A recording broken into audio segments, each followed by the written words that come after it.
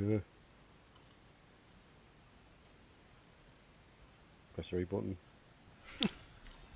Sausage fingers.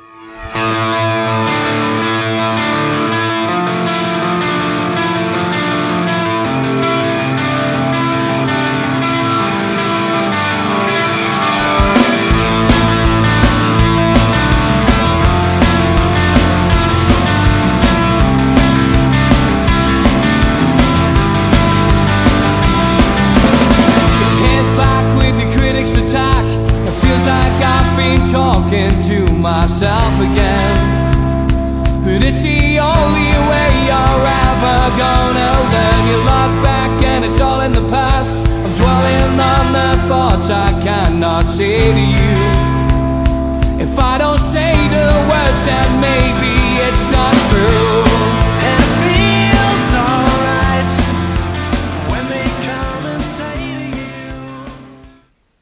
Good evening, everybody. It's Andrew Davis calling from Gateshead in Tyne and Wear. I hope everybody's well. Well, it's been an interesting weekend.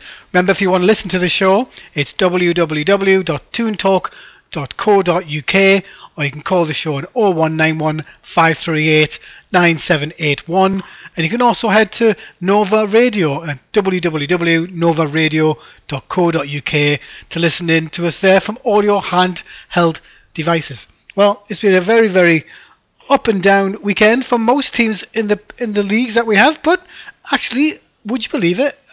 Newcastle won, Sunderland won, and Middlesbrough got a result of the week, I actually think, by drawing 1-1 against Man City. Well, later on in this evening, we've got Scott Wilson from the Echo, who'll be on the phone talking to us about how Newcastle have changed in the last year with Rafa Benitez.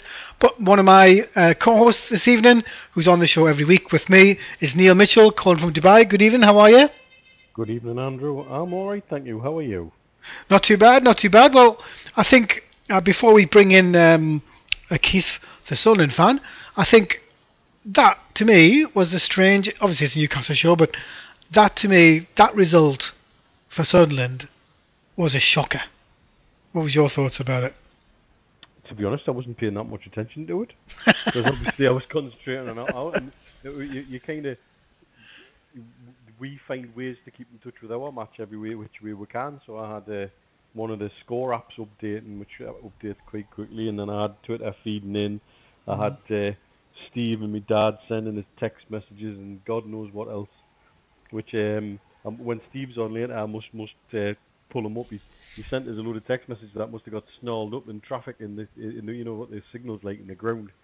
So around about midnight our time, I got a message from him saying we were 2-1 up, and I thought, bloody hell, about time. But never mind. No, look, a shocker. I don't know. I did watch it myself, actually. I was watching it. They were never going to go all season without a win. Something had to come from somewhere. I gather from what's come out subsequently. They had an absolute rollicking off noise the week before, and it seems to have done the trick. I also have to say kudos to whoever's running that Twitter account for the tweet about, can we tweet something like Victor Anichebe's just scored. I think that's real proper tongue-in-cheek and taking Nick out of themselves after Anichebe's little Twitter error a couple of weeks ago, and I thought that was quite good. Just seeing that somebody somewhere in that club's still got a sense of humour, at least. It's not just Keith who comes on here every week and gets berated. But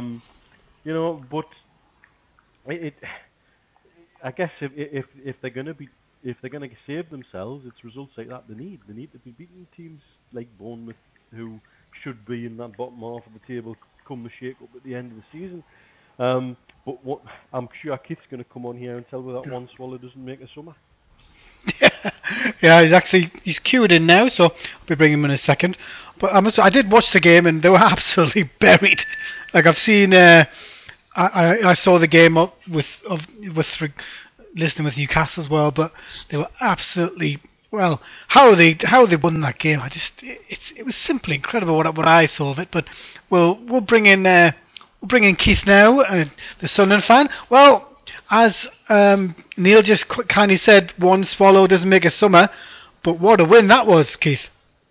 Well, funny enough, that saying's been used quite a bit, but realistically, it makes a start of a season for us. That's what it definitely does do. It was that hoodoo of getting your first win and when was it going to come.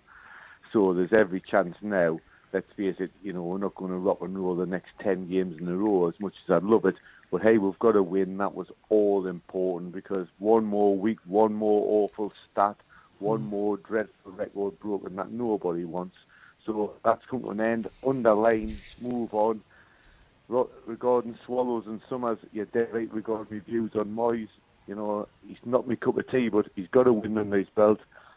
Perfectly orchestrated from the stands. Let's keep him there and let's see if we can get a couple of more wins. But realistically, hey, it's a win and we would have took it in any fashion. But Andrew, if you're talking about what you've seen on Match of the Day... No, I saw it live. All right, well, to be honest, Match of the Day edited quite a bit more. We had our chances. I mean, goodness me, it wasn't going to be the prettiest of games, but I don't think we're dead and buried. We're under the cosh for some of the time, but we gave as good as we got towards the end of the first half as well. You've got to remember, our win was achieved with 10 men as well. So it's that spirit that I've said Sunderland lack in world-class signings. We might never get them in the North East, both of us included. But you've got to look for team spirit out of our team. And to come back and win a match with 10 men, whether the penalty's a penalty or not, I believe it was. The ref decided it was, so it definitely was. That stands. But the fact is he had to be in that penalty area and pressing. So we were advanced in the field to get that penalty late on the game. And we did hold on as well, which takes some doing. So look, if it's a glimpse of what's to come, great. It's nice to see it. I'll ease off Moisey for a week or two now. If he can build on that, obviously we've got the international break. So chance to maybe get another trip to Nissan or something and see how that goes for the following game against Hull. Yeah, the one thing I liked when he was in the stands, he was given instructions, and I think it was just after Pienaar had been sent off, quite rightly, with that tackle. But but in the speed of football these days, I can understand how he made the tackle, if that makes sense. But it was interesting that Moyes was talking to the technical person who was talking to the guy downstairs, and the guy downstairs just got so fed up, he trying to give instructions to the guy who's coming on. But I must admit, if he has to stay in the stands, and obviously he won't, but I thought, to me, that was a typical Everton win. Well, I don't typical. know. It was a scruffy win, but tackle again. I feel it was slightly harsh to say it was a dreadful tackle. He did make contact with the ball first. The fact that his foot stayed in and it looked awkward where it went to the front of the guy's socks, so down the shin and into the in-turn of his ankle. But look, in fairness, he got 2 yellows. He was off. It didn't affect the result. I'll live with that. If you watch your man, Alan was on Match of the Day 2 last night, and they were both on about a lackluster performance where you don't get yellow cards, and they would have been making themselves known, and that was on the match you pundit me on last night. At least Pienaar was getting a foot in. All right, it wasn't the most malicious of tackles, but it proved he was actually there and fighting and prepared to take a yellow for the team. Sadly, he took 2, but even that in itself was a measure of the lads were up for it. And Nichibi, goodness me, I was never a fan. He was plucked out from the wilderness effectively. But apparently from the lads who were there and stuff you don't always see, off the ball he was moving. He was making a nuisance of himself. And if that's all he can offer, but it results in a win, hey, get in, I'll take that as well, But then we weren't flying, we're down the doldrums. So it's a win now. It changes the whole atmosphere of fans. It gives Moyes a lift, so he might be slightly more positive, and the players certainly, 10-man win. It's got to be choked down as a big result for it. Even though, like Neil was saying, it is only Bournemouth, you'd expect to beat them. We've been 2-0 up at home, got beat 3-2. There's other games we would have expected to have won both home and away, and we haven't been able to cling on to a victory, and we've ended up walking away with a draw as well. So, look at any game for us, any win, we would have took it, and we got it on Saturday, so it was lovely to see. The good thing that Neil said, he obviously heard through his sources that Moyes had given the players a talking to, because it was interesting after the game when you listen to Inichibi talk about David Moyes in such glowing terms, saying that was for him. Sunderland, to me, have always needed that big player up front, a muscular player, to go along in several times. I think in January, if Moyes is still there, which I can't actually see him staying there, he's got the international break coming up. It should help. It should help the team, because obviously you haven't got many players in that team who are internationals. Well, the ones who have got injured, like Lawson, so you'd be hoping for a couple of returns to the first team. You'd be hoping that Lawson might be knocking on the door, getting back in. You'd be hoping Kirchhoff would be coming back. You'd be hoping Barini would be coming back. Manoni, you'd be hoping he'd be coming back as backup to excellent performance on Saturday from. What's going on with Catamol? Because Catamol seems to be the one player that Catamol, I'd like to see him back. Yeah. So what's going on with him? Well, is he injured or? Injured, yeah, injured, and that's basically he's out of the team injury. So I'd like to see him back as well. You've got 4 key players, and then the goalkeeper who was one number one choice. He might struggle to get back in after Pickford's recent performance, but poor Pickford hasn't kept a clean sheet. Possibly no fault of his own, because he's had a shambles of a defence in front of him. But he could take a knock as well. So it'd be nice that our injured keeper would be on standby, and 4 key outfield players, like I say, up front. Barini offers something a bit extra, and I don't know if you did notice, but a few of the fans were complaining initially that Inichibi, who's a centre forward, right through the middle centre forward, was hanging out on the wings, but Pickford's got quite a good kick on him. He's like a little exocet the way he hits them balls out. So he actually was quite a handful on the wing and coming inside. So look, we've got positive things from it. I'm not expecting it to change the league. We're not going to be challenging Chelsea, Liverpool and Arsenal anytime soon. But look, we could be scrambling our way out that bottom 3, which is what's important to us. And it's the first step. It's 3 points. Bang on, let's get going. Yeah, what's been your take, Neil, on the fact that you heard rumours that he's been hammering the players because of what's been happening. What's your thoughts on Son? Because you would, I think under Sam they'd probably go on a run, wouldn't it? But obviously it's David Moyes, different things. And therefore, perhaps the international break doesn't come at a good time. Because now they've got a head of steam up. They'd probably actually like the next game to be Tuesday or Wednesday. And I think from a momentum point of view, it's probably quite frustrating for Moyes now, because he's thinking, right, I've got my first one on the belt. 2 weeks off, bugger.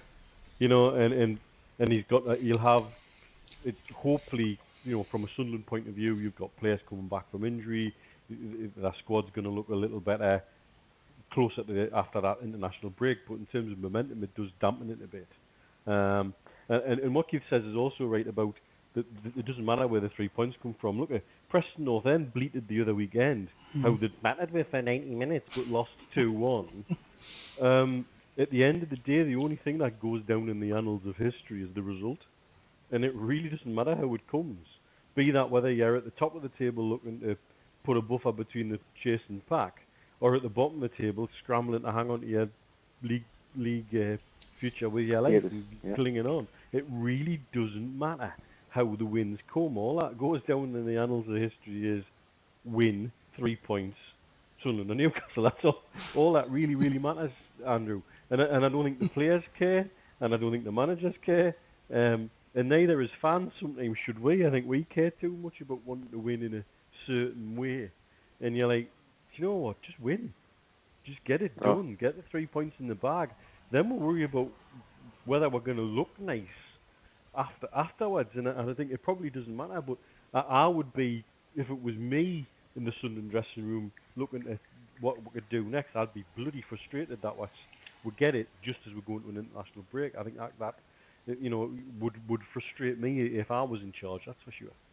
Well, 2 things on that though. Hull under the cosh, their managers under the cosh, and the other cracking, like they took out the result of the weekend, so they would have been on an equal high. So I think that's counted itself out. the plus point for us is that we've got that win, and they can reflect on it, and the injuries will come back. So, to be honest, normally I would say, yeah, you're dead right. Let's keep momentum going, but it'll have the same effect to Hull, because they had a precious result of the weekend, and they would have been carrying the same forward to the next game. They have to wait for it. So we'll be on level terms in that respect, but it's the injuries for us. We need these players back. Centre, the defence, to be honest, is all over the shop. It has been. We're letting a very easy goal at the start of the match on Saturday. It's stuff like a Cattermore or Kirchhoff might well have not even allowed the ball to get that far advanced. A little bit of quality through the back four, and that's what's missing. A little bit of steel. That obviously is.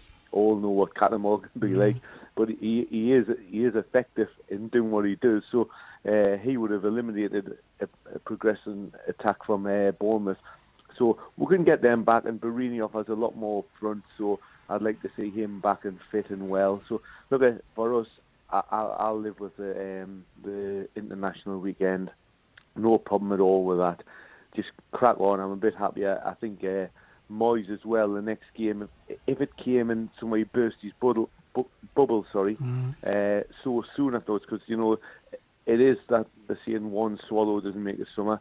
That one game, if he was on a real buoyant high and it was deflated soon afterwards, at least he can carry that and keep it feeling good for a lot longer, whilst these lads are coming back in, boost morale in the dressing room, and let's try and get that next win. Couple of weeks' time, fantastic, and many more to come, I hope.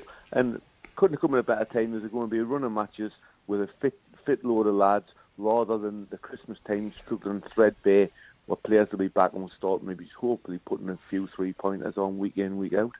Do you think they would have sacked him, Neil, if he had lost it? Do I think? Oh, yeah, no, Neil, yeah. Do you think they would have sacked him if he had... You can get in as well, Keith, but... Well, certainly that was the suggestion, was that was coming to a head, and that Short was getting impatient. I don't know if you can call it knee-jerk, though, given how regularly that seems to happen down the road. But I would have thought he would have been certainly on borrowed time if he'd lost at the weekend. If we'd lost, which we didn't, by the way, we won. But if we'd lost, the international break might have saved them and spared them now. But I think the whole game would have been the one that would have been crucial. A team down in the same position, battling for survival.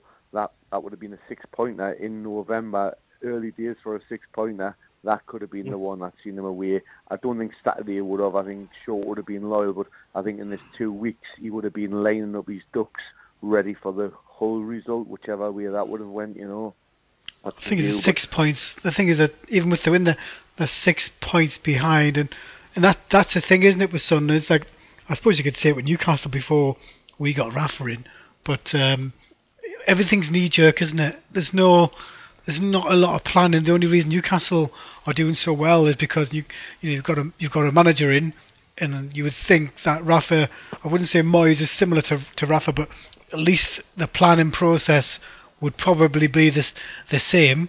The one thing that surprised me, Keith and Neil, is that with a lot of free agents out there, I'll name one in particular, Justin Hoyt is a free agent.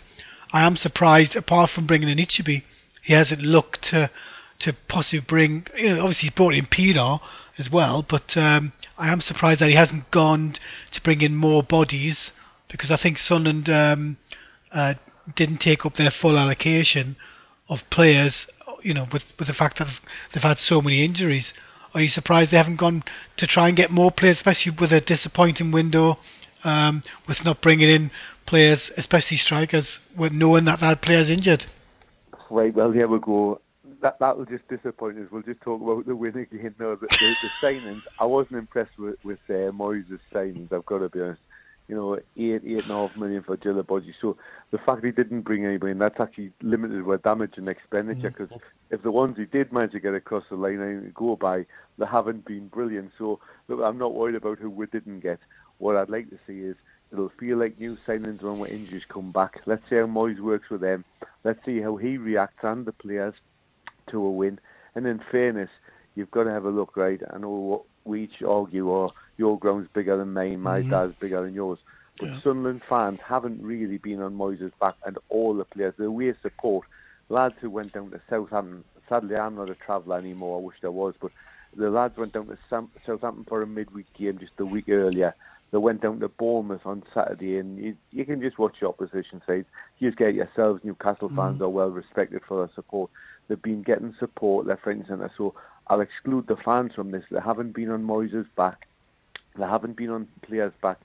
Odd individuals, yes, they've had a little bit of stick on Twitter and other social medias, but it's been like on that, you just, as a professional player, should be able to brush that off.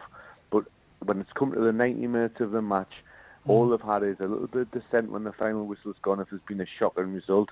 But during the match, they've been supported home and away, fantastic. So the fans don't have to lift themselves, but the players need to react. They've got a one win. The manager's got his win. So new signings, I can't even think about it. I wouldn't even consider who would be coming in January. If we've got 3-4 wins under our belt and it's positive and we're looking like we're not going to be battling right to the wire, you might get a better name across the line. If we're totally in the smelly stuff, nobody would want to touch us. So you'd be making do what we've got. Andrew, at this stage, one win's not going to attract Messi in the January window, is it? So I'll worry about who's out there, free or not free, even if they're fortunes. We just need to stick with what we've got, keep on winning and build on that. Worry mid-December what position who can come in, if anybody. Yeah, there's the one thing I think Newcastle have shown teams that are deep in the mire, wait 10 games, wait 15 games, as myself and Neil only know too well when McLaren was there. That was you can't leave it. It's a long way to go, let's be honest. But you can't leave it like we did, even when you bring in somebody of the caliber of Benitez. But the thing about the only reason I didn't think there was any issue with Moyes, even though results dictate that, was the fact that you normally hear rumblings of a manager, and I think I remember before they even brought in Moyes, the one manager you would think they would want, obviously young up and coming, would have been Sean Dyche. Like, he just seems to tick all the boxes. He knows what his team can and cannot do, plays them accordingly. But he is very much Moyes-like. What do you think, Neil? Dyche keeps being bandied around. I think certainly he seems to get more. It makes his teams punch above their weight. I think that's very clear from his record. How good a fit he would be thrust into that situation. I don't know. I think it is something I can see why they've gone with somebody with more experience, because that pre-season was trashed with Allardyce going to England. The squad certainly seems like it's been a little all over the place. Signings or not, and free signings or not, he's had to make decisions very, very quickly on what he's got and who's out there that's free or cheap, and who are they better than what I have, or am I going to stick with what I have and try and chuck some kids into the mix and see what floats it. And I think that's why they're going to go in that situation, I would imagine, always with somebody with a bit more experience, perhaps. Longer term, Dyche is the kind of manager that could fit very well. I think he's young, English, hungry. As I say, he seems to get his teams punching above their weight. A lot of people in football speak very highly of him and speak very highly of how he's gone on. If you look at what's happened, say for example with Joey Barton going up the Rangers and wreaking havoc, there was never a rumble from him at Burnley. And that's all about the man management. Now, That's all about the man management. And if he's got the ability to handle a character like Barton, and I don't think there's many managers do, that's speaks volumes for the man as well.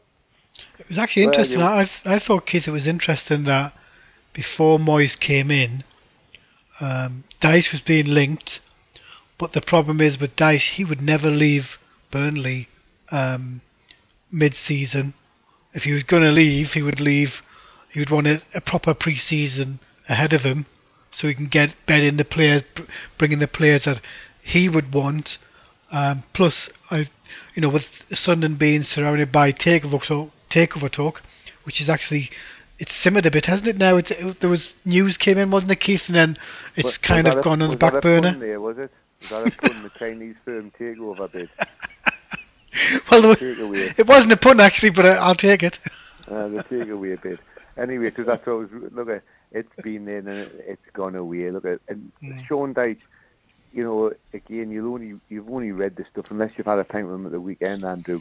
If Man United, Arsenal, Man City come knocking on his door mid-season, he'd be saying, "Hi, sorry, Burnley, that's me away, fellas. Thanks for the experience." The other thing with him as well, he is great crack. He seems great crack. You watch him on like the off-the-cuff stuff like soccer EMs when he's on. He's a proper lad. He's proper like the Allardyce in the dressing room type of manager as well. Good patter. But he's had one relegation battle and lost, but he did get them back up as well. He stayed loyal. So yeah, he's a sort of a fella that would actually do us at our position unless we start bobbing up and getting above halfway and attracting somebody different. He would be. But look at, as much as it pains us, I've wanted rid of Moyes, and I still don't think he's the right fit for us. But he's got to win, so I'm not going to start slating him continuously. Now we've got one win. Let's see where he goes from there. I'll watch Moyes' progress and what ability he's got, and I'll not worry about Sean Dyche, Pep Guardiola, whoever else might become available. If Moyes is doing it for us, Moyes is the man whose name I'll be shouting on a Saturday afternoon. If he's getting win week in, week out, if he's winning, that's who I'll be chanting for. And like Neil just said, the style of football, yes, we'd all like fantasy football, and the man you had on last week, Venison, who was great crack by the way, was absolutely first. He was on about how Keegan, you mentioned many managers, but Keegan, his was motivational, that got you going, but he had like obviously mega lows. Each manager is different, but seriously, if it's not that attractive football, but you're getting wins, I'd be happy with for a season or two. If we're getting up there and we'll get bigger footballers and a bigger managers attracted to it, yes, there might be a time for things, but at the moment, I'm happy to win with Moyes. I'm happy to win with anybody pretty much, A manager that's winning is the manager I want to support. That's who I'm after. Have you been surprised? Yeah, have you been surprised that obviously I think Big Sam was being linked with Wolves and that one quickly went away.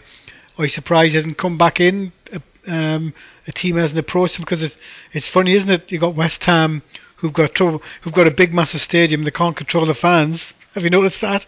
And he's being linked with a few different clubs, but normally with Big Sam it's a crescendo.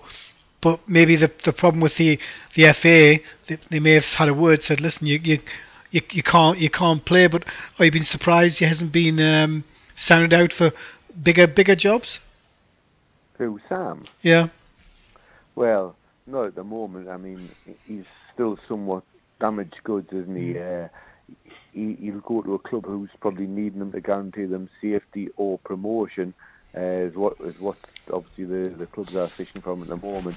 He was never actually sounded out by big clubs at any stage of his career, except for ourselves, who are massive. Other than that, it was only small clubs he dealt with.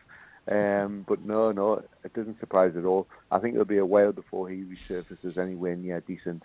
But we'll see. I think he. I don't know what Neil thinks, but there's so much money in China. I wouldn't be surprised. You've got Manuel Pellegrini's over there, I think, in China, isn't he? So I wouldn't be surprised if something comes up that he would fancy somewhere abroad. I wouldn't think it'll be Spain, but I'd be surprised if he comes straight back to England after what happens. I think he wants to be able to crack another continent. He doesn't come across the type of person that wants to retire anyway. With him, well, he was nearly retired before he came to us. But you mentioned in China, most people only go to China for the money, and Sam's more about the winning and the camaraderie. He's not in it for the money. You must know that by now. Well, you would think that, wouldn't you? But then you see no, that was a joke. I know. I was wondering. He's only after the Wonga. But look at Sam Allardyce's history to us. If something murky happened and were survival and Moyes didn't capitalise on that win, his name will resurface again with us. But for now, look, it's a weekend, it's a win. I think you lads won as well the weekend, is that right? Yes, we did, but that's just that's happened every week, so we're okay, you know. Obviously, I'm the voice of the Premiership, so are you okay? Very good, very good. So tell me, are you looking forward to the Scotland-England game? That's a big one, isn't it? Well, I am. Obviously, England through and through for me. Look to see we'll just do them as we normally do. I'm delighted on a side issue about the poppies and defying FIFA. The joke of an outfit that they are. I think fair play to the lads. Get your poppy on. It's not political. Play the game. Have it in good spirit. I hope the people on the terraces behave. It has been known to get out of hand from time to time, but I just think, come on, England, another victory forward. I've had my moments of like being really passionate for England, and disappointment knocks it out here. Too much of it, yeah. It's a derby game, isn't it? Effectively, and if you kind of get up for your derby game, you know, we're next door near. I've seen it in Premier League, and you've seen it like international. It's nice to have that fixture on the cards. So yes, I've got plenty of Scotsmen in my phone who will text us if the result doesn't go my way. So yes, I'll be rooting for England. Come on. Exactly, yeah, I think it should be a great game. Well, I've got Steve Hasty from Newcastle United Fans Forum calling the show. Are you happy for Sunderland that they won on Saturday? That Keith's happier? It's like Alan Partridge, isn't it? Am I bothered? You know, that's good luck. Well done. Can you move on? No, seriously, no, I mean, they put a decent performance in, didn't they? You know, they got the result that they desperately needed. I think from the fans' point of view, they're probably sitting back thinking it was never ever going to happen. Bournemouth have been playing some really decent football lately, but no, they're stuck at it. They got the run of the green. I think in a lot of respects, they didn't have that many clear-cut chances. And Ichibi, who I think a lot of Sunderland fans have probably been looking at thinking, what? Who? Because he's done nothing for years and he's not that. But he put a shift in. Defoe, as always, put the penalty away and walked away. I think they came back with 3 points. The 3 points that they probably never expected. And it might be just something that just kickstarts them. Who knows? They desperately needed it though, didn't they? No problem, no doubt about that. Yeah, I think. Go ahead, Keith. I was just saying we did need it, and joking aside, I know you say you're indifferent about it, and like I say, I'm indifferent if you win, but I really do think the two teams should be up in the Premier League, so I'd like to survive and be waiting for you to join one next year, so that the derbies are resumed, because just been on about the old rivalry with Scotland. I want exactly the same, North East derby should be on the fixture list, so we've got to work on our stuff and stay up there.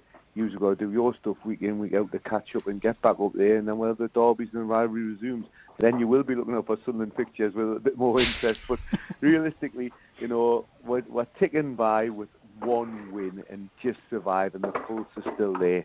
That's all that I've proved on Saturday. Let's hope for more. But Andrew, I'm going to leave you with the mags now, and wish you all the best, mate. I'll speak to you next week, eh? All right, mate. Take care. Cheers. Right, nice to have you on, Keith. Thanks, mate. Cheers. Bye. Cheers, mate. Thanks, lovely. Cheers. I think even straight after the result, I don't know what you, Neil and Steve, think, but I must be when I actually saw the game, I must admit I was just happy for Keith. But not because of watching Sunderland itself, but the fact that they did play okay. They weren't too bad, and they had a few chances, like Keith said. But I just can't see a David Moyes team being relegated, even with the problems they're having. What do you think, Steve? They can be relegated. There's no doubt about that. This is a David Moyes team with a David Moyes who's been given absolutely nothing other than a cacan from the start of the season. I think ask any Sunderland fan, and they'll point the finger firmly at the owner. I looked at that little financial thing that was on the dotted around on the internet about how much money he's put in, how much money he's written off. I think he's written off £100 million. But the problem is that Sunderland are turning over somewhere in the region of £20 million a season. That's money coming from the commercial aspects of the club. They're turning over £60-odd million in TV revenue, which they got last season, and they cannot sustain it. The business model is a failed business model that they have. and they haven't got the financial people in place that can actually spin it round for them, generate them income, generate them funds, and the model's knackered. What they're going to need is they're going to need a rebuild from top to bottom. They're probably looking to find someone who can come in, but he's drifting into the Randy Lerner sort of problem area, that we've seen, which ends up where he hangs on, spends nothing, eventually they go down, and then again, as happened at Villa, they get bought out in the close season, but no money seems to have come their way, although they've finally managed to get a manager in Steve Bruce, ironically, who seems to have been pulling them around a little bit, and sort of cheered up the fans to a certain extent at Villa. But I think that's what's going to happen at Sunderland. To be perfectly honest, I think it's going to need the owner, because of the way things have gone, to move on from the club, to sell the club. But I think it's dark days for Sunderland, to be perfectly honest. Newcastle's a different kettle of fish. We've We've got a bigger crowd. We've got bigger pulling power, and I don't mean this sort of in a derisory way to the Sunderland lad who's just been on, but a much bigger pulling power when it comes to TV. Everything about Newcastle's now geared up. They've got their act together. Everything's rosy in the garden in terms of what's happening off the field. The way that the finances are in place. We bought players and sold players that we've been able to make money on. You look at the Sunderland model, they've bought players for a ridiculous amount of money that nobody's heard of, that they've then carted off and given away for free. Right. I mean, we made £55 million on two players that cost us less than 20. Sunderland have got rid of players that have cost them 8, 9, 10. I think it was said last week that Sunderland, they got rid of a centre half for £3.5 million and bought a total nobody for £8.5 million. And I think they paid an awful lot more than £3.5 million for the player that they got rid of for 3.5. They don't sell players on for profit. They sell players on for a loss. They give players away. They had a bloke called Giaccherini who was absolutely outstanding footballer. Yeah, he was. They got rid of him for £2.5 million, and he went to Italy. He was outstanding in the World Cup. He was one of the Italians' best performers, and yet they got rid of him for a pittance. I could understand them getting rid of him, but why didn't they make money on him? Why did he go? Who at the club? I think this is probably what sticks in Sunderland fans' throats. Who at the club runs the business side of the club and is generating the income, whether it's from transfers or whether it's from... It was Margaret Bryn, wasn't it? Neil? She was the chief executive, but I mean, is that her role? I don't know. But as it happened, she's gone anyway, Yeah. I'll give you another one. I'll give you another one there, Steve. The Ricky Alvarez, which I gather they still could end up paying something like €10 million for, because they triggered his obligation to buy clause. Yet they sent him back to the club saying, "Well, we don't want him." And I think that's still bouncing around the court of arbitration for sport. 2 years on, it's ridiculous. You're right about failed business models. I know. I gather in not too private but not too public circles, the Sunderland owner saying that he's not going to waste his family's money the way that Lerner did at Villa, and I think that's pretty obvious what's going on. Whereas you quite rightly say, what a different beast we are at the moment. We're a totally different animal. At every level, and in every way, shape or form that you can analyse the club, it's been like a transformation. It's like emerging from a chrysalis, like a butterfly, isn't it, Steve? It is, absolutely. The whole feel, the whole buzz that there is around Sunderland, around Newcastle at the moment in comparison to Sunderland, it's unbelievable. The change from this time last year is so much different. The feeling on the internet, the feeling on the chat rooms, the feeling in the pubs before the match, everything about Newcastle is positive. The positive stuff that's coming out of the media team, the positive stuff that's coming out, like we heard from the players last week when they all turned up. I mean, it must be the first time I can ever recall virtually an entire first team squad, players that were available, turning up at a function like the foundation event on, I think it was last Tuesday night. It is drifting back the way that it was under Keegan, where Keegan would take players out on the road. I was listening to Lee Clark talking where he said that Keegan at one point he stopped two lads in training and he goes, "Be at the door at 6 o'clock at night," and it's like, "What? What's happening?" "Just be there." And then he's got a whole, they arrive and say, "What's up, boss? What's up?" And it's like, "Oh, you come with me. We're going with so and so down to a club. I've promised that you'll come down and say a few words and sign a few autographs." And he says, "We didn't even know it. We're just told, turn up and make sure you got your tracksuit tops on," and that was about it, But that's where Keegan did it. Rafa's very similar in so much as he puts an awful lot of emphasis on the support and giving back the support that he's getting from the supporters. The buzz about the club, as I say, is fantastic, and like you, Neil, we've been waiting an awful long time for this buzz to get back, and when you get that buzz back, it doesn't feel good, doesn't it? There's massive buzz, especially with the flags on such a prominent on display at the weekend, and it just you can feel the heartbeat like stronger and stronger. And probably the only disappointing thing is we had Mr. Warnock up at the weekend trying to say that the goals shouldn't have happened because of this and this. You're quite close. You're quite close to that area. It must be hard to listen to. He's quite entertaining, Neil Warnock. He's good to watch. He's good to watch him just having what looks like an epileptic fit at times on the touchline. He gets himself into some ridiculous states. It's amusing, but that's what football's about. At least he's showing a bit of passion. I tell you what, Neil Warnock at Sunderland would shake a few trees.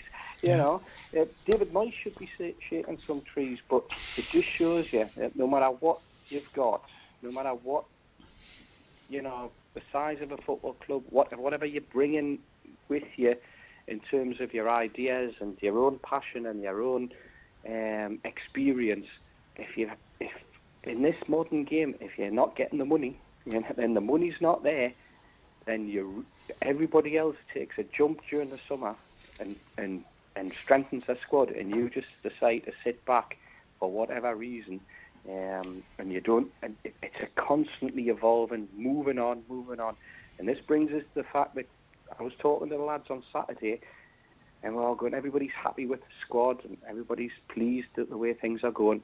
And I said, there'll be changes in January. There'll be 2 or 3 new players coming in January. There'll be players leaving. But Rafa's already looking over his shoulder, and he's saying to himself, right, this is where I expect to be, and this is who I'm having, this is who's coming in, and there'll be players coming in with a view to promotion, with a view to next season, and that's the planning, that's the forward planning that he's doing. And you used to hear the likes of Lee Charnley talking at meetings where he said, "Oh, we've got a 3-year plan," and we heard Lambias talking about his 5-year plan and stuff like that. It was all right and good having a plan, as long as you followed it. What we had situations where the plan was constantly being changed, day to day, week to week, month to month, and reacting, whereas and a lot of it was probably more than likely just chat. It was just there being put out on the way, just to convince fans that they thought they knew what they're doing. But now we've got a manager who's come in and goes, you know what? You love plans, don't you? Well, the plan is my plan. That's the plan you're going to follow, and that's the one you're going to support. Probably the most interesting thing I saw at the weekend, well, probably the last couple of days, Neil, what do you think? But Jamail Gisele's being linked with Chelsea for a ridiculous fee of 18 million. Now, if they think they're going to get a player that's going to play, well, probably, many, many years in that Newcastle defence for 18 million, they're either... So, and the team that they're building at Chelsea, they're just gonna buy players from all over the world. They're not going to give them monkeys. But if they think they're going to get an English player who probably will, given time, play for England, like I couldn't believe that feat. When I saw that, I thought, well, why would he go to Chelsea when he won't play every single week?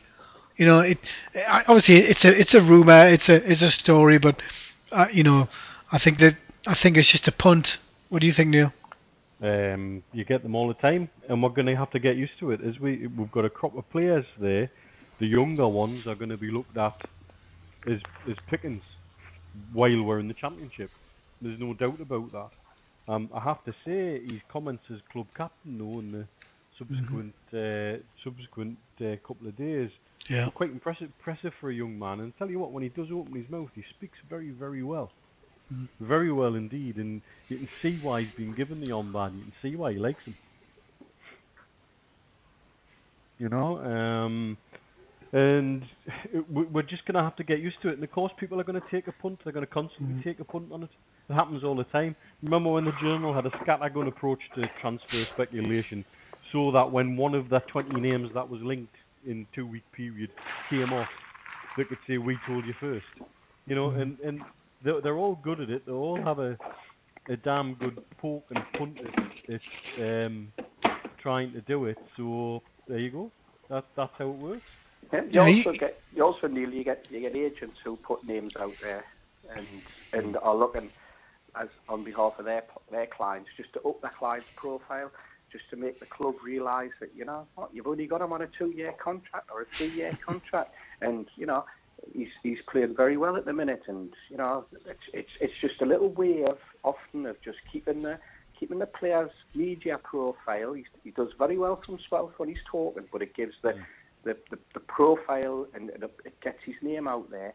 I mean, I can understand Chelsea come from, actually, because Chelsea for me are playing some lovely football at the moment, and he's changed to that back three situation that he's got, you know. And John Terry's not getting any younger, and he's not getting a game. And I can see Terry being away, you know. He got an extension on his contract for a year, and then all of a sudden he's just not being played. I know he's been injured, but they're doing very, very well. He's got a system they put a lot of money out there for David Luiz, who everybody laughed at when they bought him.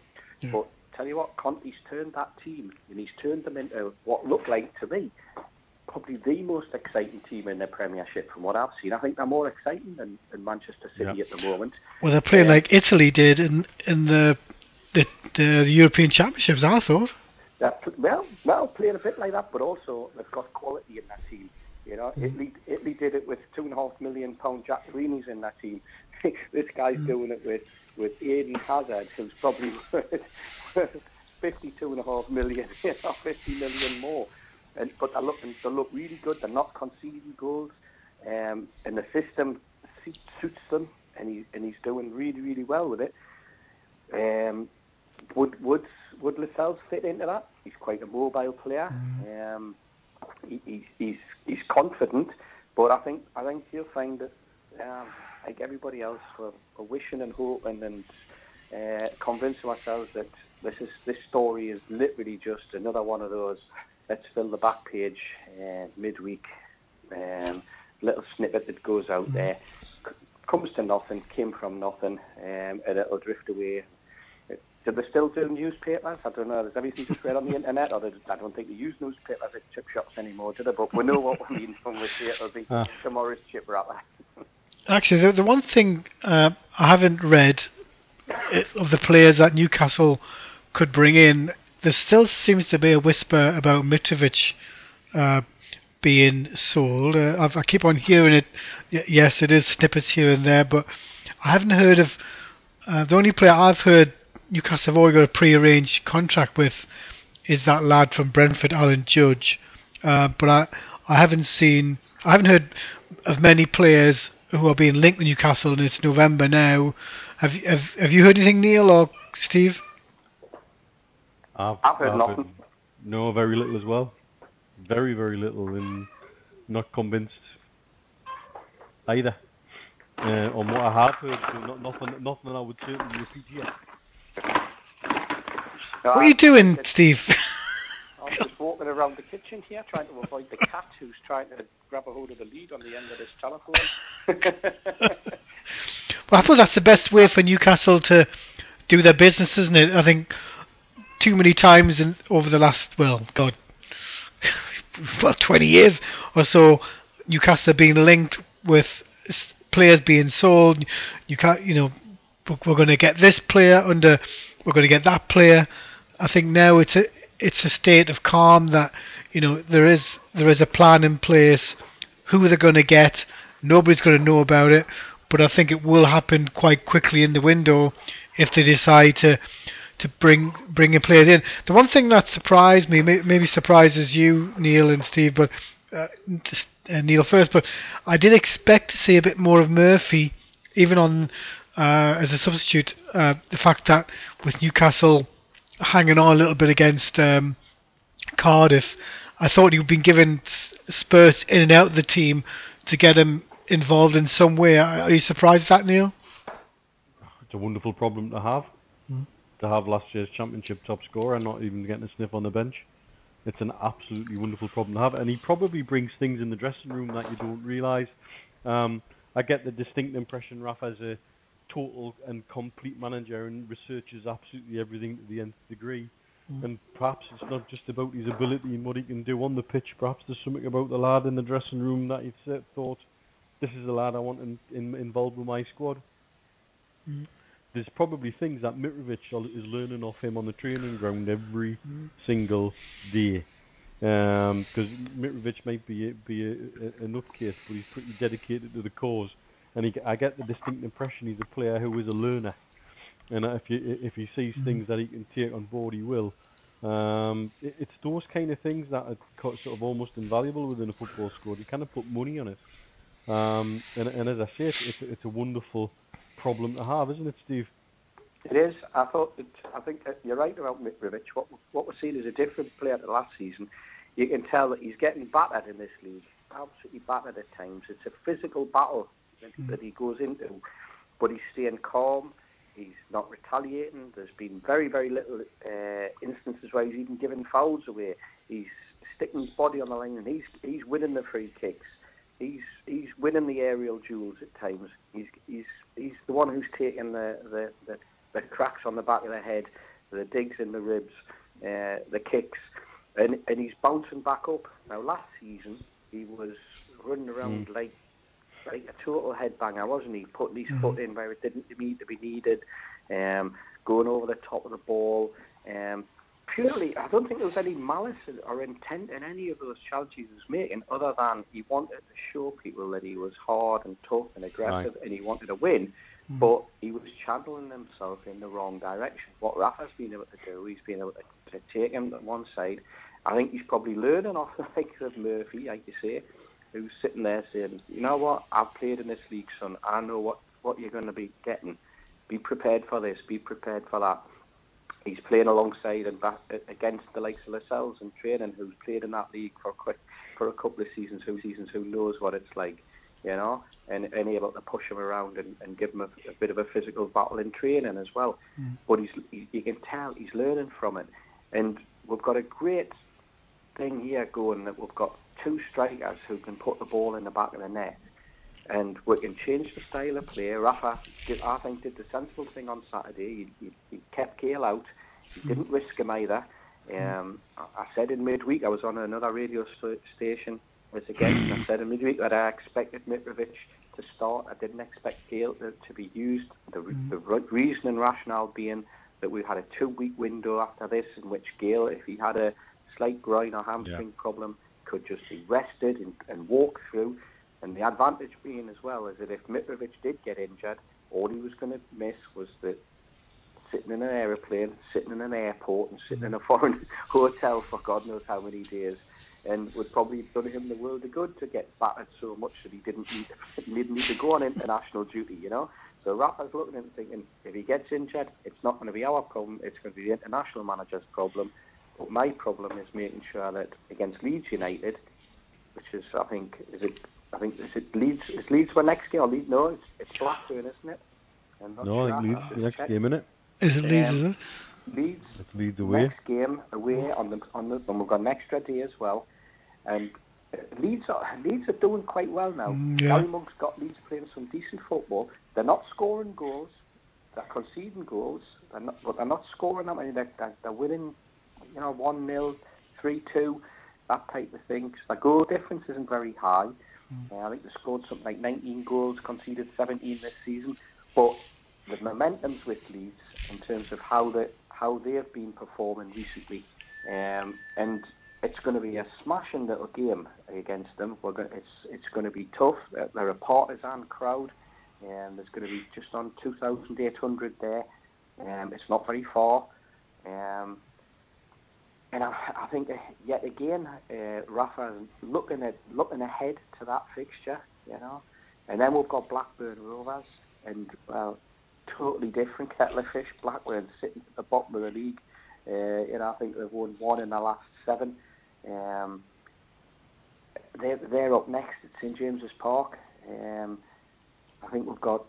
Then after that, we haven't got that many games at home. I think we'll play Birmingham on the 10th, and then we don't play again until the 26th.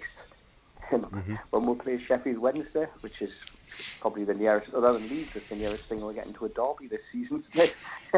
Should be, I think, Neil, that game against Leeds should be an absolute humdinger, shouldn't it? Oh, it should be, because I think is it their first sellout for 12 years or something like that? Something like that.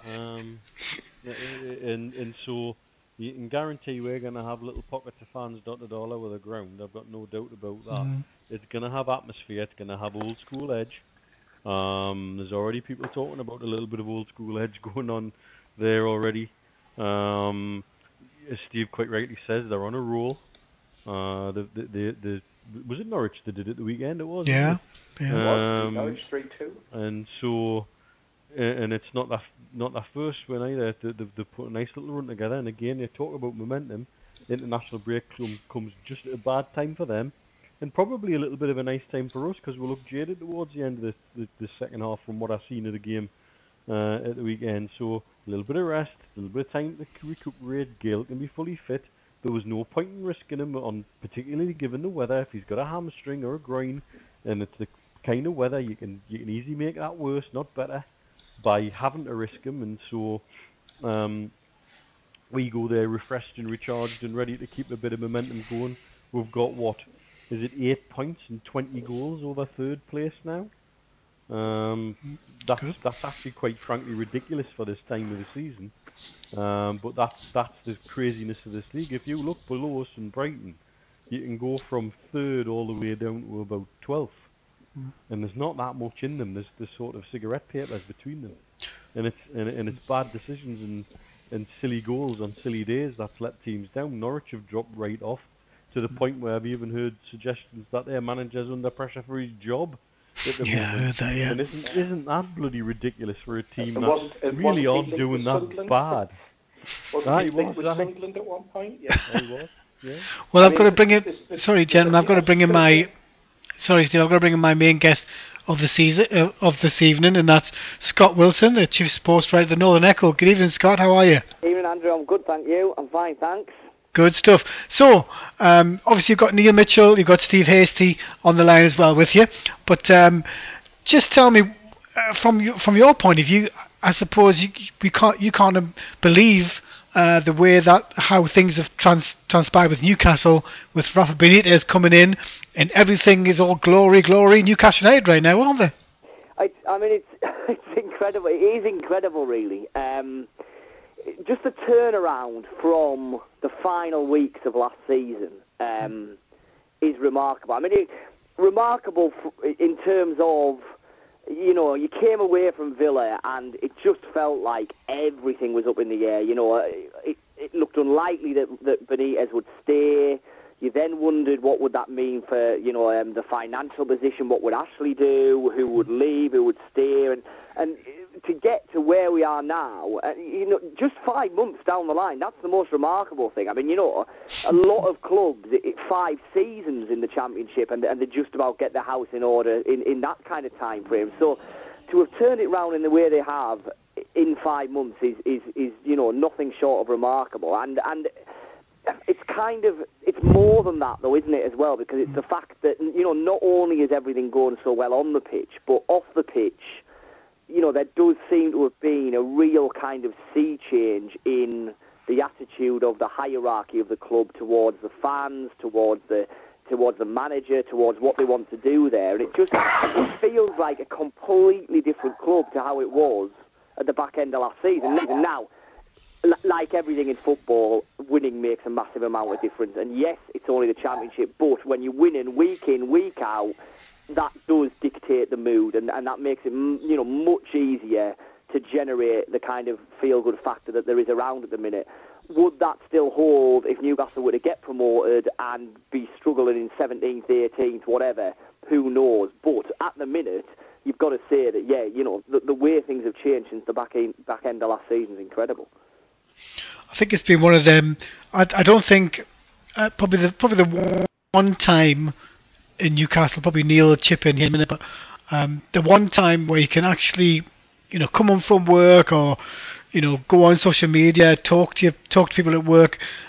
There's always been like an edge with Newcastle, especially with managers, especially Steve McLaren, the way things ended with him quite abruptly, and obviously relegation. Then we brought in Benitez, but there was always an edge. You never. Every time there was something happening with the transfers coming in, the people being sold. If you look at Sissoko, the amount of money that I will chip in. I mean, Go on. over history with the club and communication with the club's always been an issue.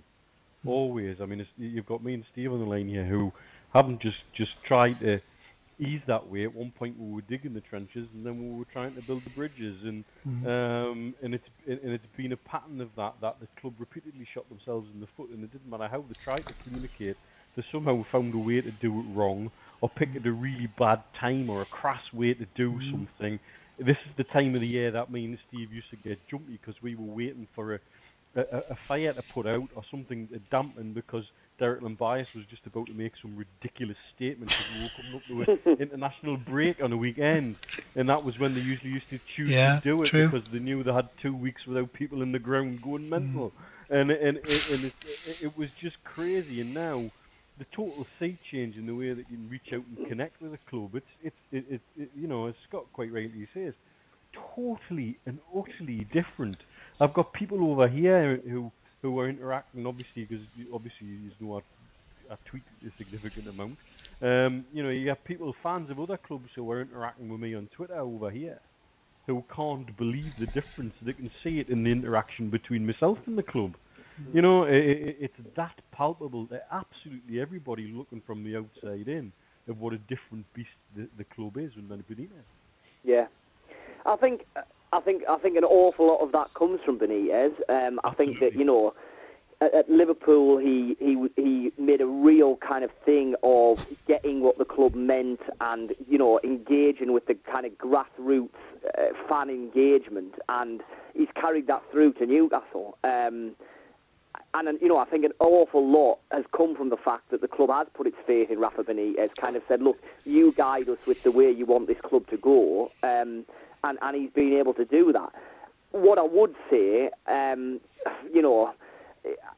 think it's probably helped as well that Mike Ashley has had bigger fish to fry in his various other business dealings, that to a certain extent, I think he has been much more hands-off than he has been at other times in his Newcastle tenure, and he said, look, you just get on with it, you run it as you like, to kind of Lee Charnley and Rafa Benitez, and there hasn't been the kind of,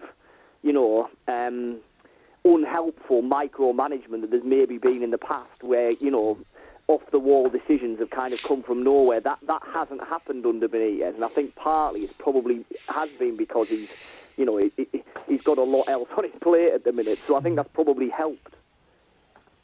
Yeah, I think with the fact that he's now planning for windows coming forward as well, isn't it? Like, I suppose when you're at the ground, what's the single thing that you've picked up, obviously since McLaren left? Is it a massive change for when you go in there compared to what it used to be like? And obviously with the things that Mr. Ash used to do, it just seems to be a completely, a 180, isn't it? Really? Yeah, absolutely. And I mean, we do see that.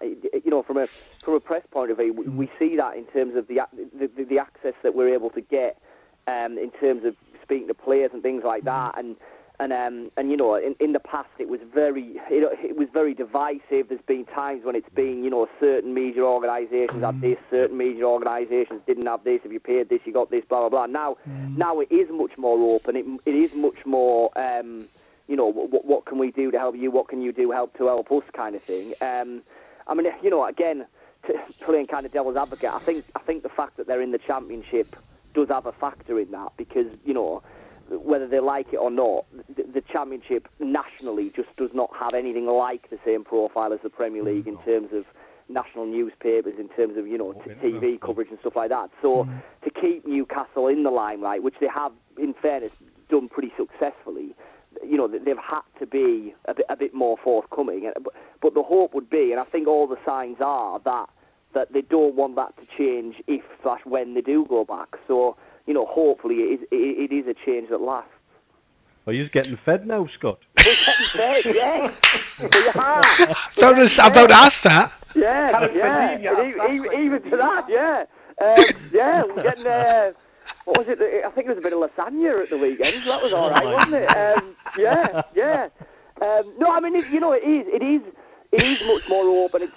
It's just to the point where you kind of turn up and players will say hello to you, and Rafa Benitez will pop his head out and say hello to you, and just the very simple things, but that make it much less of a us and them, which it certainly felt like for a long time.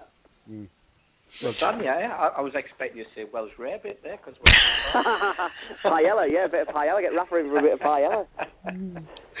So when you have you met with him a lot, Scott, in your dealings with him? Have you one-on-one? Is it? Yeah. Yeah. I mean, yes. And what I would say about him is that for somebody who has kind of done what he's done and achieved what he's achieved, he just is so engaging, and he just comes across a really nice bloke. And a lot of the time with managers, sometimes that's just what it boils down to. Do you know what I mean? He's a very good people person. So he is engaging, he is warm, he knows who you are, he says hello. And he's still kind of pinched, because I remember right at the start of the season, Bristol City away, one of the early away games, and Championship venues in general are not as kind of plush and as well turned out as press venues, and so after the game at Bristol City, you're kind of waiting.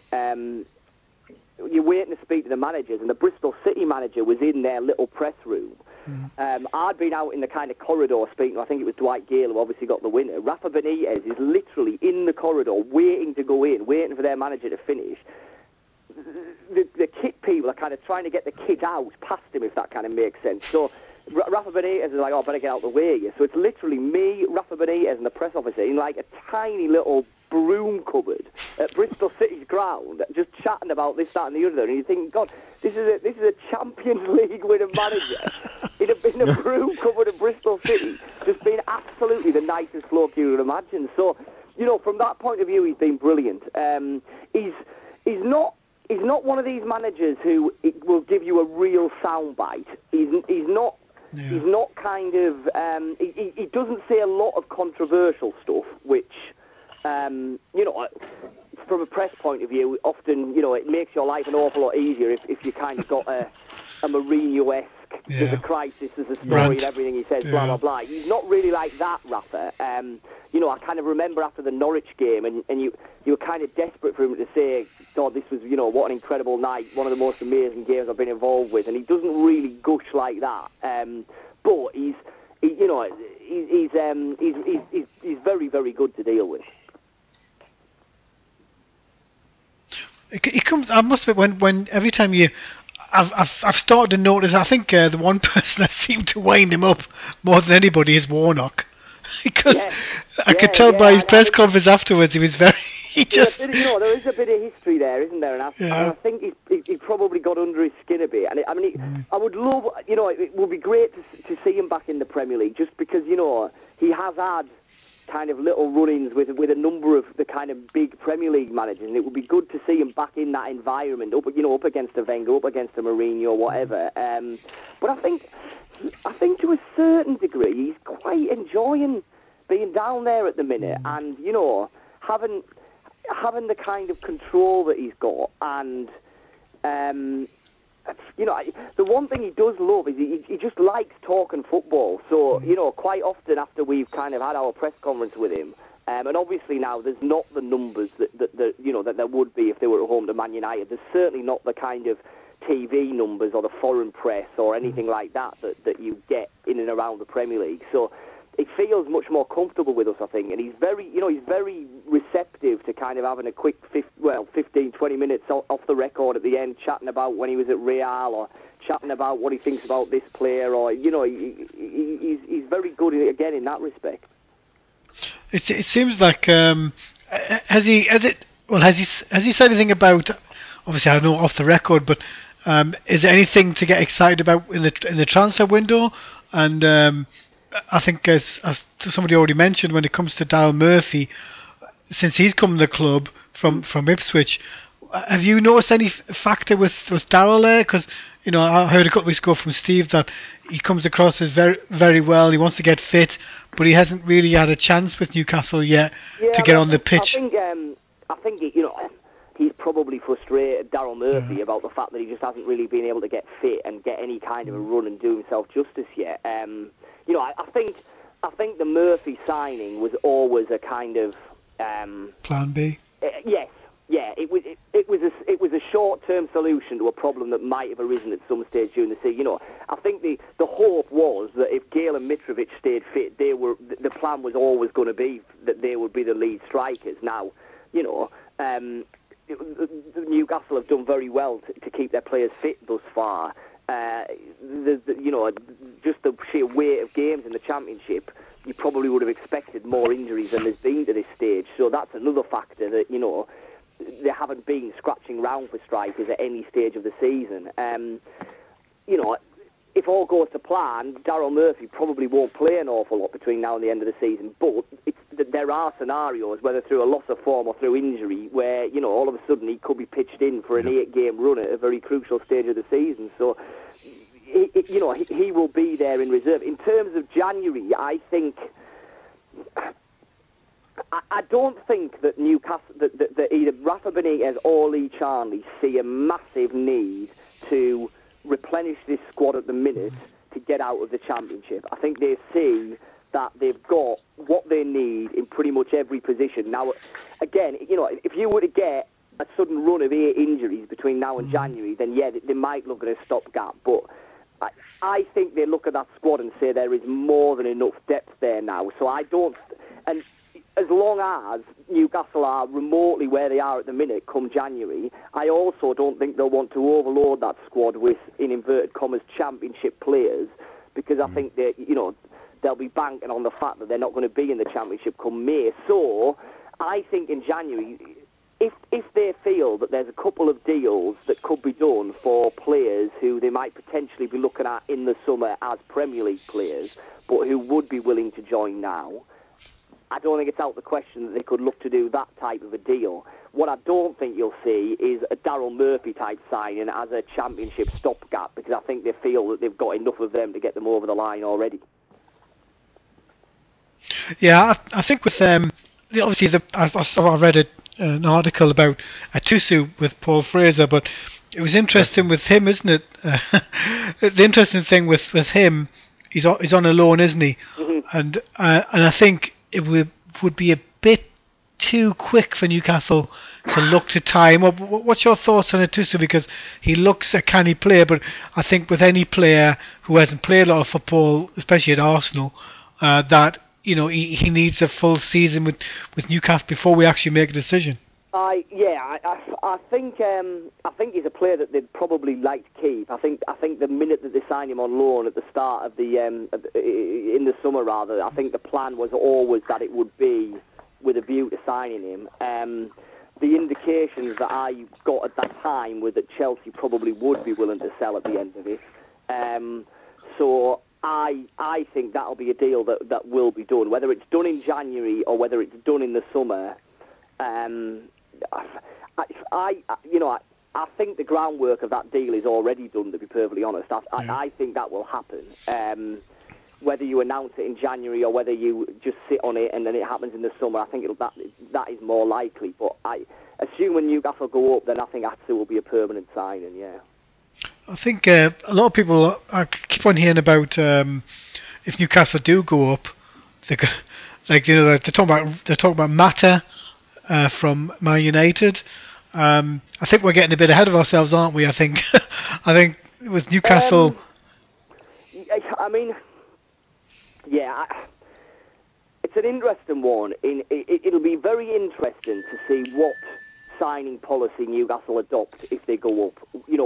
Will it be an immediate reversion back to the, if you like, the old template of,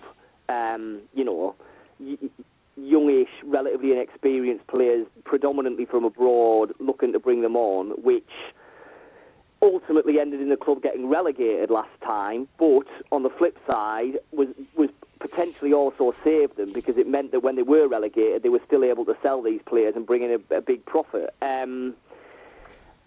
I think that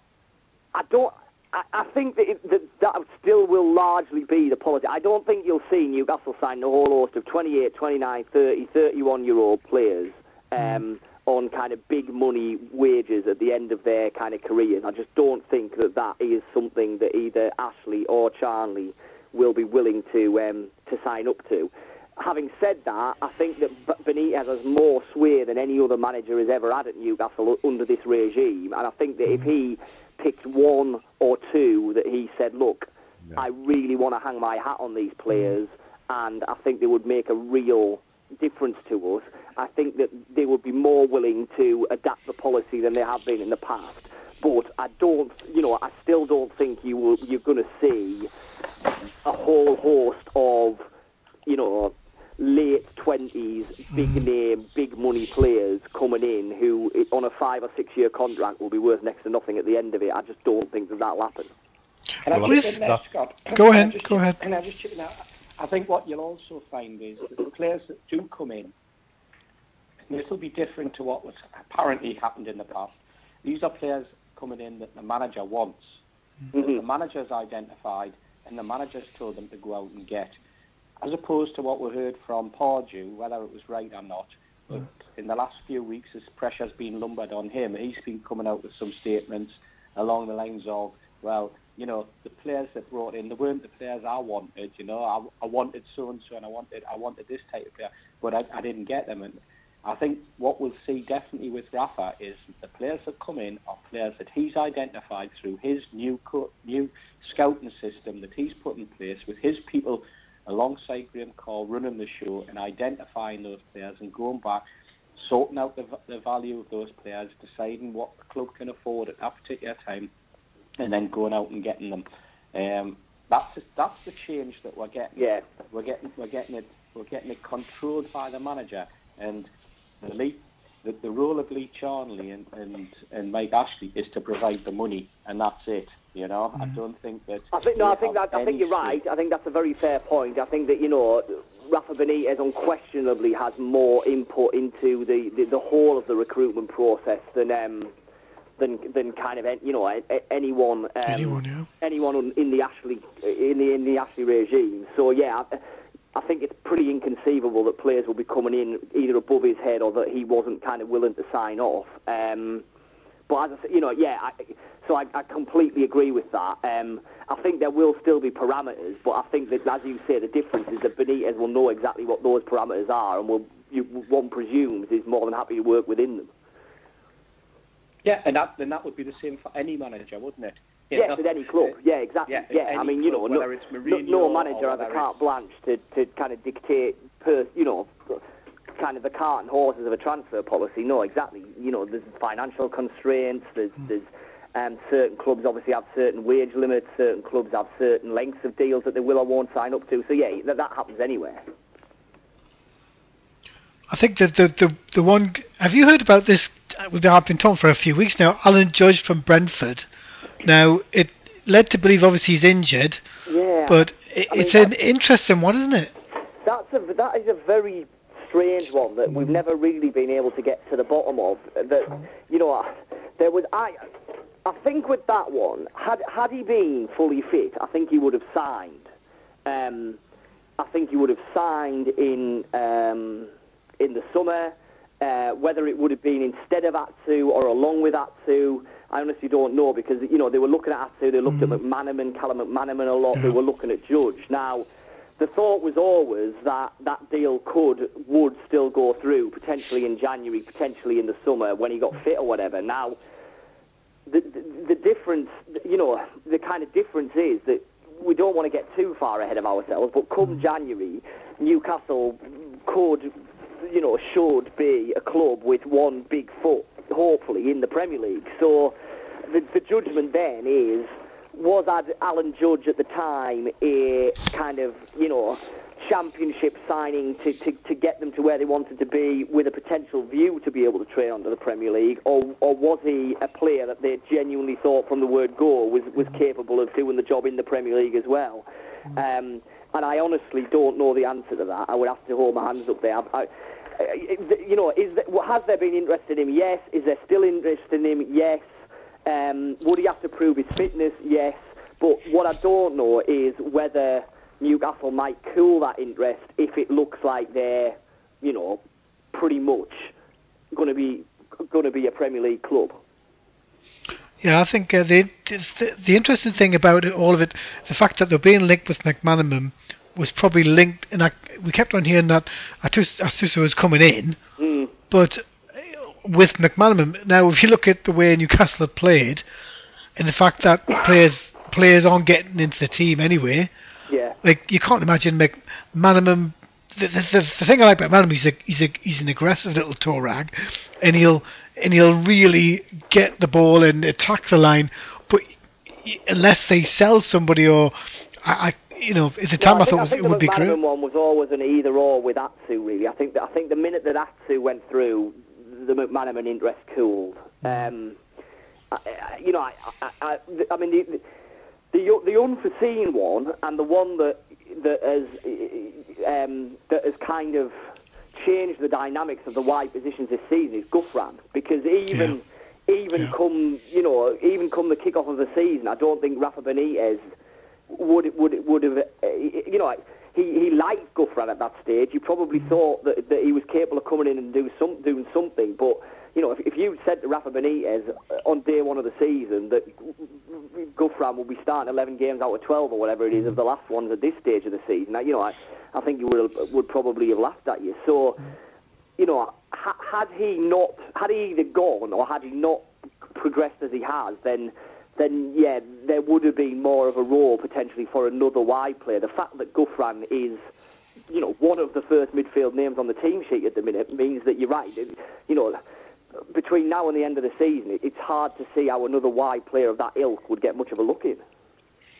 What he's also got as well, and we've seen, is the way that he's handled the situation bringing in Yedlin, and it was a situation on Saturday where he substituted Gouffran and he immediately pushed Yedlin up into the midfield. And he moved Atsu over onto the other side of the pitch to accommodate that move, and he was able to bring full back in, and he's thinking. And I think that the way that the game was being played on Saturday, it kind of played it a bit into Benitez's hands, the way that they went about the second half, where they became more aggressive and they seemed to concentrate more on the physical battle rather than what they could do, because they had 2 or 3 good chances that scored across the 4 posts, and you thought, oh, what's going on? And then the midfield suddenly decided, we're going to, a typical Warner, we're going to kick lumps out of them for the last 10 or 15,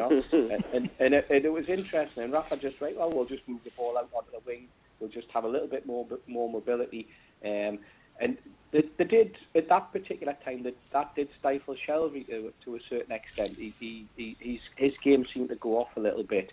But Rafa, it's like a game of chess with him. He's got it all in his head. He plays this three-dimensional game. He knows when, at certain times, you know that somebody's going to get off the bench and come on. But it's the manner in which he's handling these players, and he's bringing them forward, and he's giving them opportunities. And as you say, with Gouffran, you would never have expected to, even in the close season. During the close season, we were seeing Gouffran's name on the team sheet and saying, "What's he wasting it? A bit going on here. What's he wasting?" Yeah, well, that was it. You know, you were going through the lists of, you know, Sissoko, well, he'll be gone. Wijnaldum, well, he'll be gone. Gouffran, well, he'll be gone. And yeah, absolutely. Yeah, and yet Anita, he's obviously convinced that Anita is just a right back. You know, I'm just Anita played him in midfield in pre-season, didn't he? A number of times he played centre mid, but you know, it was towards the end of pre-season where he had him back at right back. I mean, obviously, you know, Janmaat played right back in a few pre-season games right at the start, didn't he? But clearly he was another one who you always were pretty convinced he would end up going. So then, you know, Rafa's obviously identified at a pretty early stage that Anita can play there, and he's been very good, hasn't he? You know, I think he's probably more suited to right back than centre mid, certainly in the Championship. You know, would he be as effective as a right back in the Premier League?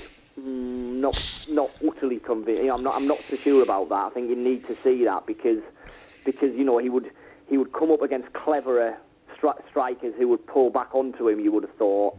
But also you would be wanting him probably to do more going forward in the Premier League. But certainly in the Championship and you know, in this side, he's more than kind of justified his play. I think the one thing that's probably surprised everybody, Scott, is that for the first time in years, we've got so many options. Yeah. Like, it's unbelievable. Yeah, well, that's it, and I think, you know, and I think that's the reason why I don't think you'll see in January a clamour to kind of, you know, normally a side that's up near the top of the table in the Championship. Come January, you're thinking, well, they'll be looking to probably bring in a couple of loan signings from Premier League clubs just to get them over the line and freshen things. I don't think you'll see that at the minute because, you know, you talk about Daryl Murphy. Well, he's almost like a new signing. You know, he's barely kicked the ball for Newcastle this season. So, you know, he's to come in. You know, you've got more than enough options in central midfield. You've got more than enough options out wide, you would think. So you know, yes, there are that options, and that's why I think if anyone comes in January, it'll be with more of a view to the Premier League than to just fleshing out the squad for the last 4 months of the season. Yeah. Yeah, I would have thought it'd be, because Scott quite rightly says, it'd be a strategic signing. Either somebody that we've got lined up for after the summer, and if it looks like they're going to help with push that final push and they're willing to take that chance, they'll bring them in early. Or it'll be something brought out of necessity, but as you quite rightly say, Andrew, you know, look at the options. We've talked about right backs, we haven't even talked about Jesus Gomez yet.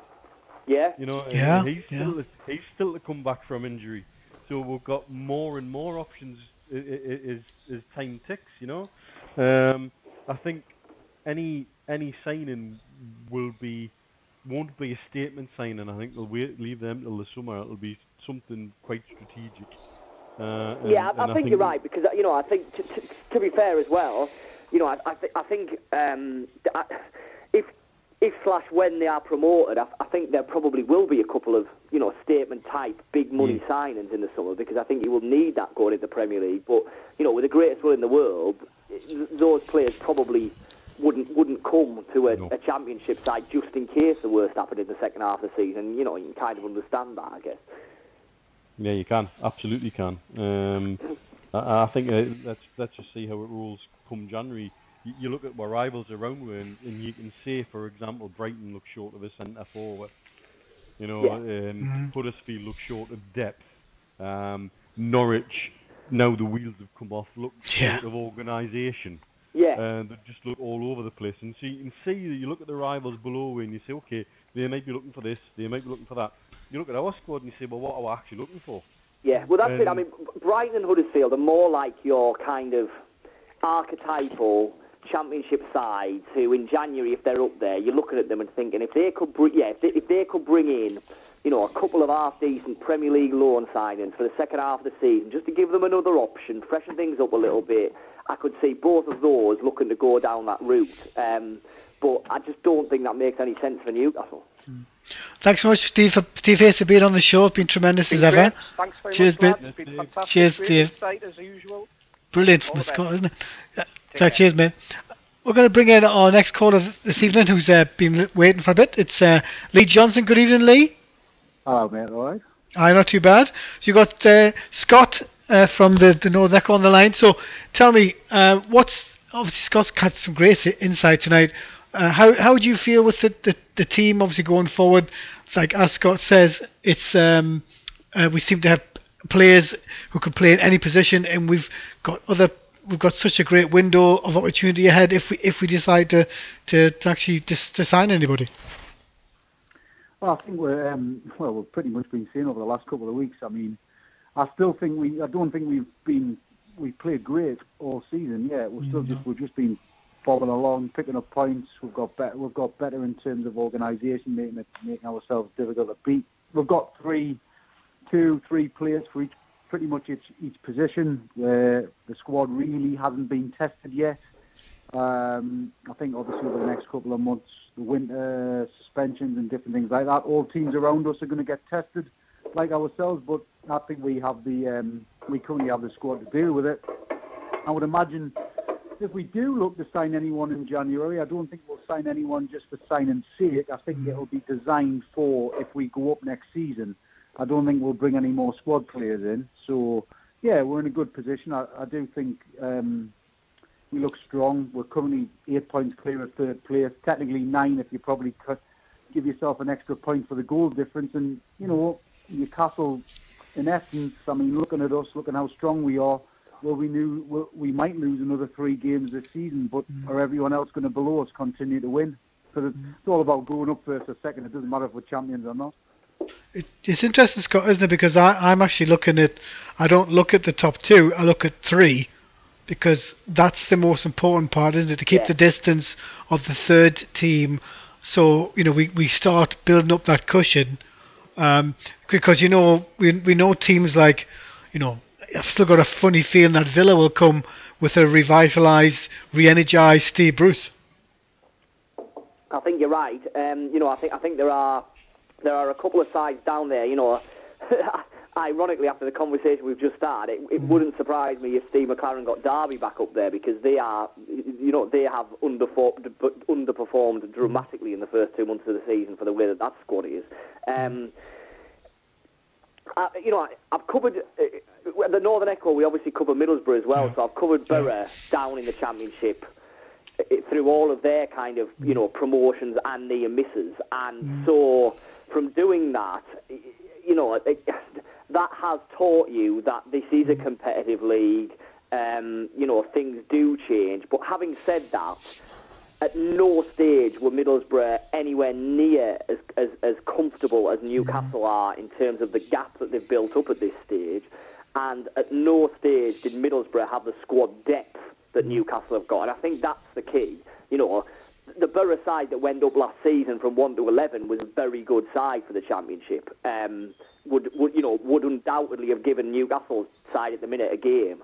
But what even Borough didn't have last season was the 13 to 22 that Newcastle have got, and that's why come the second half, you know, the last 2 months of the season, Borough were scrambling to get over the line because they just didn't have the options that Newcastle, you know.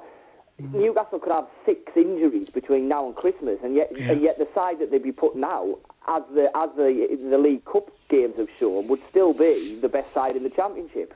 You know, you really, really, really don't want to tempt fate, but I can't see Newcastle suffering the kind of problems that teams in the Championship tend to suffer, which is the reason why they miss out on promotion when they've looked really well set. And generally that tends to be because they don't have a deep enough squad. Yeah.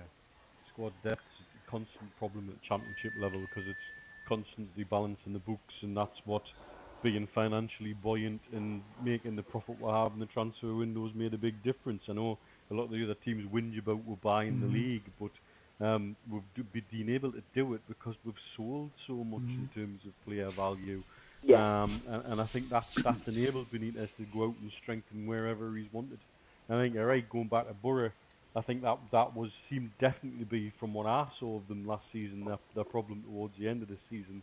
They were scrambling because they were playing half-fit players and players out of position and youngsters who weren't quite ready for the blood and thunder. And that's what squads like.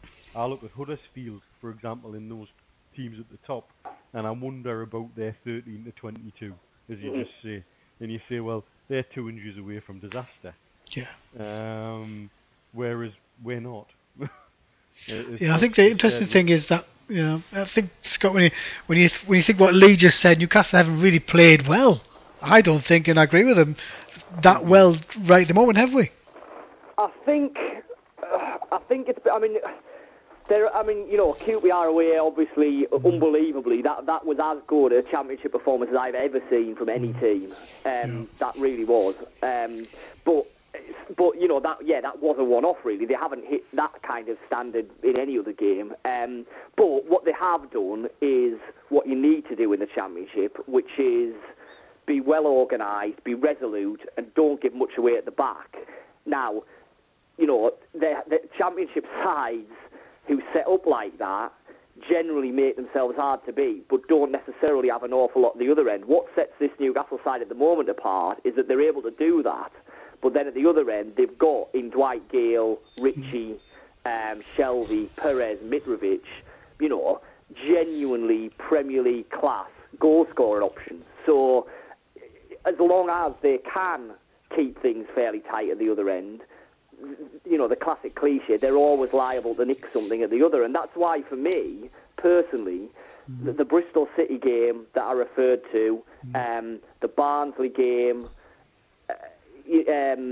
Derby, games like that are in their own way as impressive, really, because that was the question mark you had about Newcastle this season. It wasn't necessarily, you always knew that this Newcastle side would turn it on every now and then and blow some sides in this league away. What you didn't necessarily know was that they'd have the character to go to Bristol City and dig in and get a 1-0 win. And it's the games like that I think, that's what gets teams promoted out the championship. What do you think, Lee? I think a lot of people will mention that they want to see, obviously I'll talk to Scott in a second about it, but they were looking at Per and Gale with Mitrovic. A lot of people asking for it. I think people expect the weekend, but it's a nice problem to have, isn't it? But do you think, Rafa is thinking along them lines?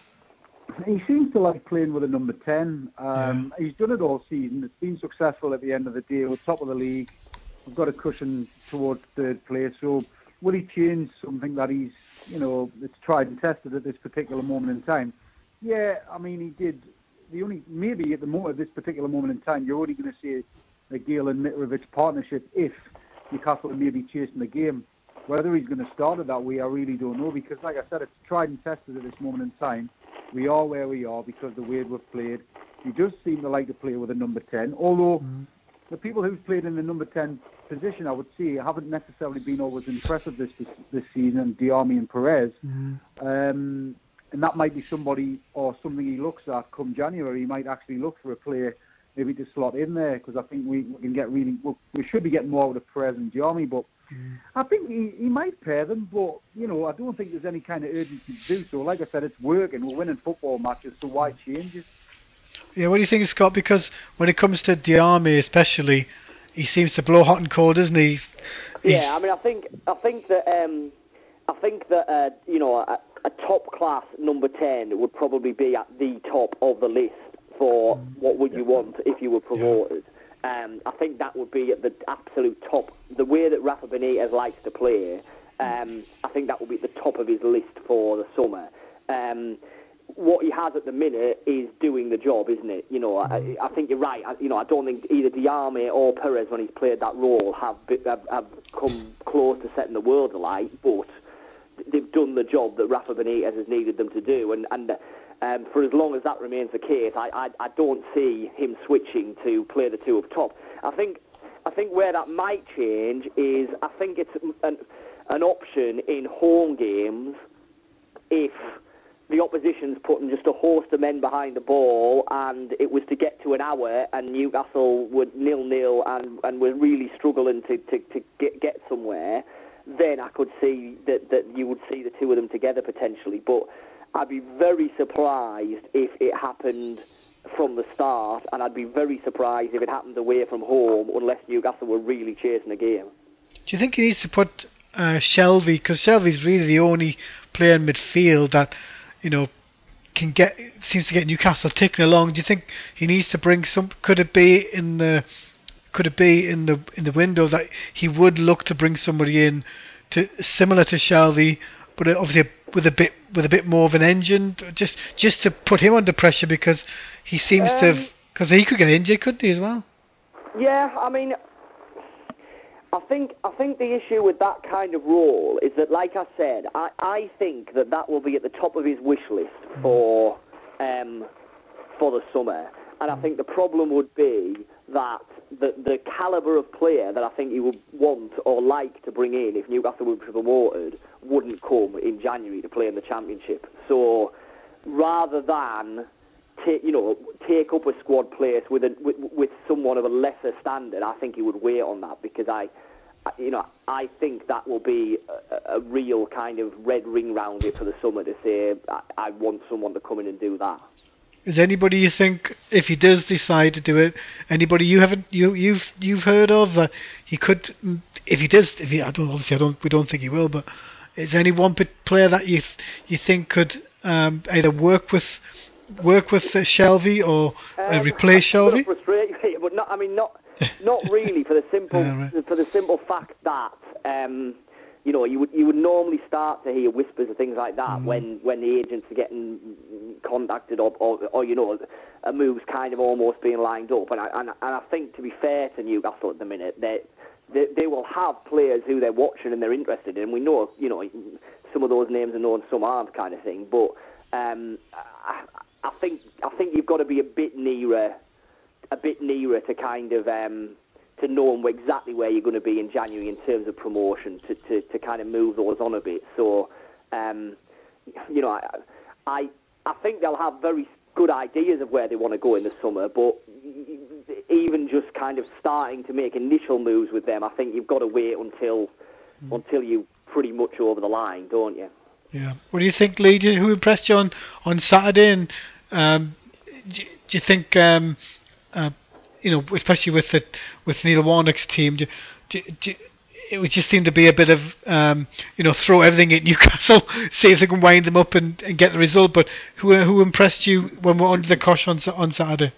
We actually started quite bright on Saturday. We got the early goal. We could actually put them to bed quite quickly, but we didn't. And we got the goal on half time. We came out. We had a few chances after half time again. Didn't get the goal.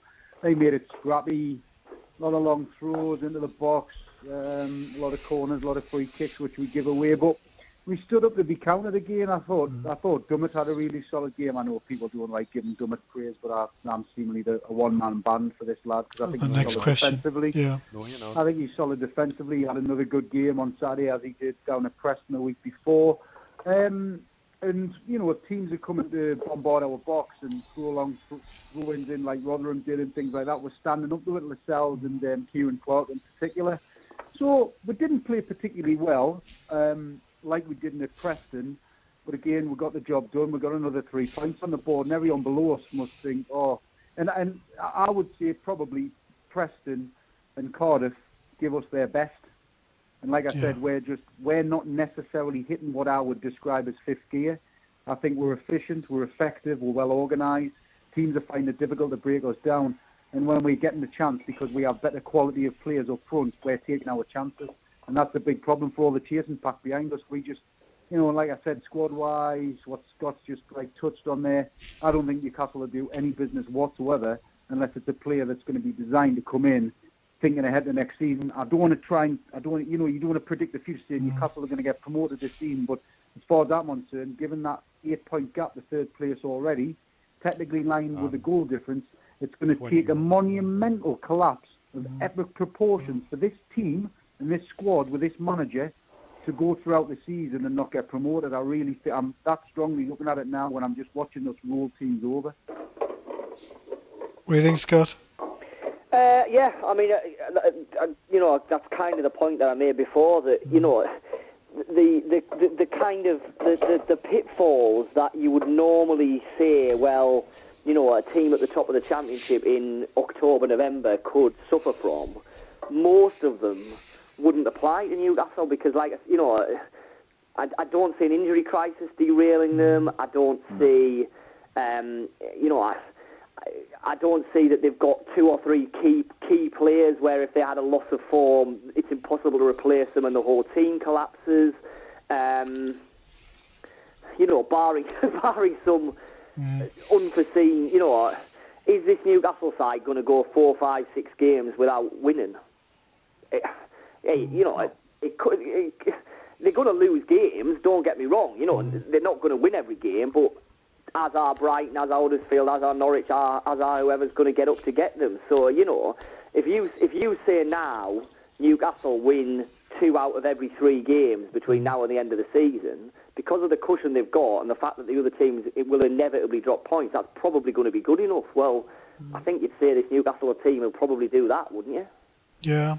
I think the interesting thing at the start of the season has been, we've had lots of views on Paul Dummett, but he's playing every week, isn't he? And it's interesting that you got Kieran Clark, who's kept I think at the start we didn't quite know we were going to get with Kieran Clark, but he is, and you've got Mbemba out as well.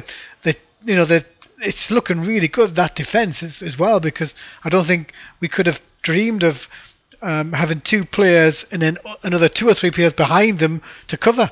Yeah, well, again, that was a movable feast at the start of the season, wasn't it? Players came in, players came out, but for the last couple of months, it's been very settled, and without being in any way, shape, or form disrespectful, what you've got is a championship defence. You've got a very good championship defence, and ultimately, that's what you need in the championship. Kieran Clark, if they will get promoted, would he be found out of the Premier League? I don't know, maybe not, but he might be. But in terms of the championship, he is absolutely what you want.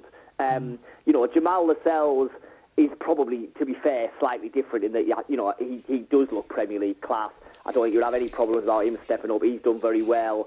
Paul Dummett, again, in the Premier League, you might have question marks about him. He's a very good championship defender. Vernon Anita, exactly the same. Yedlin, when he goes in, perfectly fine for the champion. It kind of sounds disrespectful, but then it shouldn't, because at the end of the day, Newcastle are a championship team trying to win the championship, and what they've formed is a very, very, very good championship team. And plus, you've got Lazar, who I think's been brought in to more or less take over from Paul, and he hasn't really figured as much, really, which I think people are surprised at, really, that he hasn't been given more of a kick. Well, not yet, anyway. I'm not surprised, Andrew, based on his debut. Right. But bear in mind, the kid hadn't had a full pre-season. Yeah. But based on his debut in that cup tie at home, who was it? Not Preston, the one before Preston. I was there. Wolves.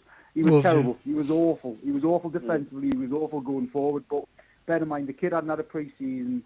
So I don't think you might not see the best of him until kind of after the new year and things like that. But he really, really struggled that night defensively and offensively. And if that was Paul Dummett would have been struck off the time.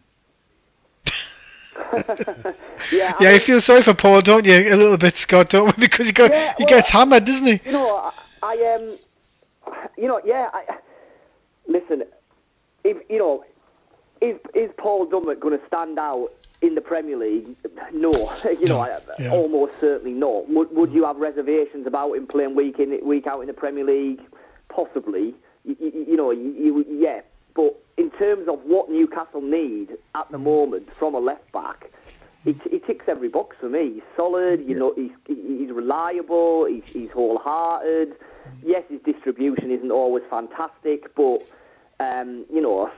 you can probably say that about every other fullback in the Championship because rightly or wrongly, that's the level they've ended up playing at. And in terms of what you need to tick the box as a left back in the Championship, I think he's I don't think he's done very, very little wrong this season, hasn't he? I think the thing is, like, we had a Susan who's normally on the show, like her.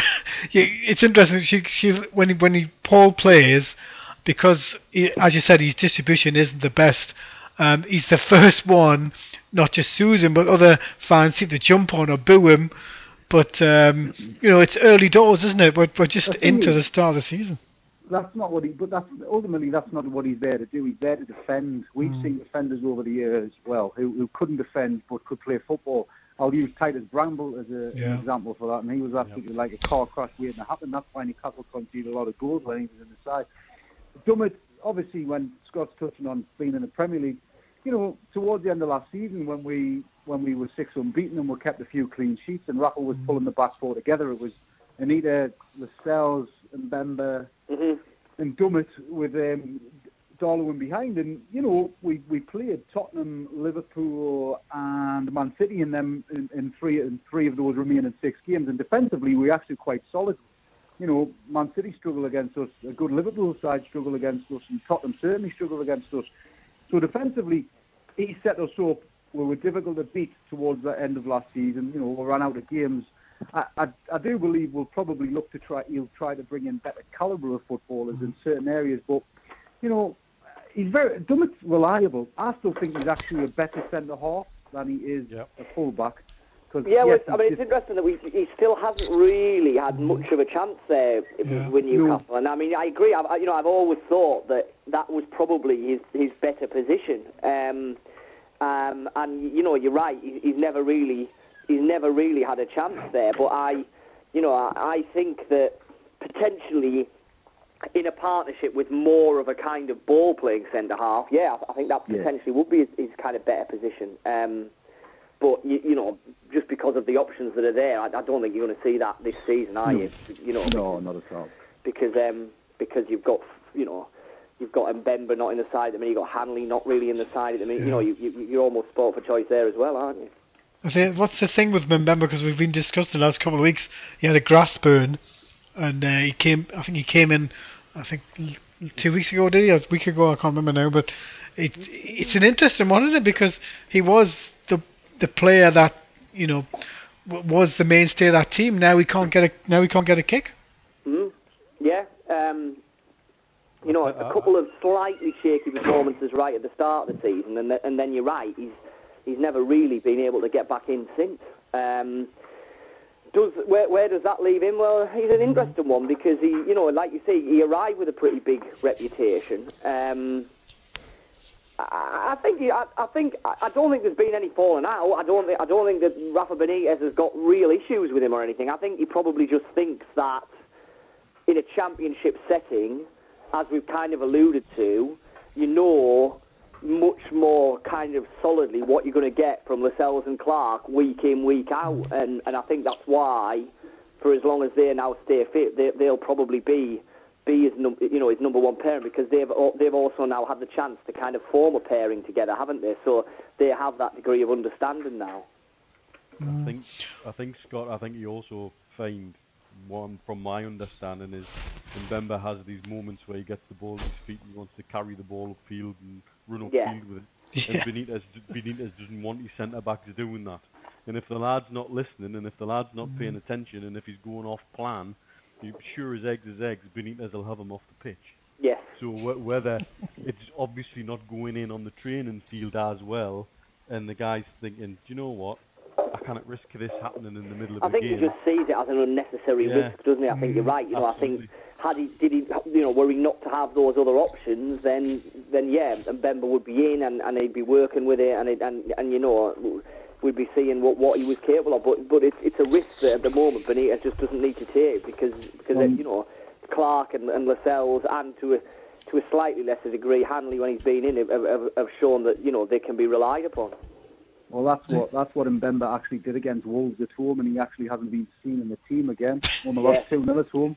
Yeah, that's what he was doing in the first 10 minutes. It kind of set the trend for it was the lackadaisical attitude of the whole side that day, where Mbemba was bringing the ball out the back four, like at quite a slow pace, like thinking Wolves are going to be nothing that day, and he actually hasn't been back in the team really since then. No. It's interesting, isn't it, though, Scott, that remember that back flick that Mitrovic tried to do against Aston Villa, and he was immediately he didn't play him, did he? No. He took him out, so he's done exactly what he did to Mitrovic, what he's done to Mbemba. But Mbemba, obviously, they've, like any player, they've just got to wait to get back in. Well, that's it now. Yeah. I mean, I think his selection for the whole game will be interesting. I think that will be interesting because he's made those changes for the cup so far. They've worked fine. And when we've spoke to him about the kind of cup run and everything, he's always said, look, it's a long season. I will be making changes. It'll be a side that I think is capable of winning the game, but I'm prepared to change it. But whenever we've kind of raised, is this a competition you think you can win? And he says, well, look, we're only in the second round, we're only in the third round. When you get towards the back end of the competition, then yeah, you do start to take it differently because all of a sudden you're only 2 games away. Now, I think it'll be interesting to see whether he still makes those changes and brings in your Mbembas and your Lazars and potentially your Murphys if he's fit and people like that, or whether, because it's a quarter-final and because we're the greatest will in the world, Hull away is by no means the worst draw that you could have got, he'll look at it and think, do you know what, let's have a slight change of tack here. Before we end the show, Lee, thanks so much for coming on. Appreciate it as ever. We'll catch you 2 weeks from now. But thanks so much, Lee, for coming on. Thanks, Lee. Take care.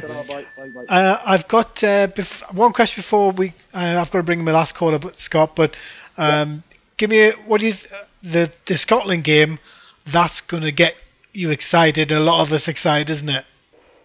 Yes, I'm going down to do that on Friday. It's been a while since I've done an England game at Wembley where you've actually thought, you know what, this is going to be really good. This is going to be a real good night. I think it will be like that. Hey, England should win, shouldn't they? Let's be brutally honest.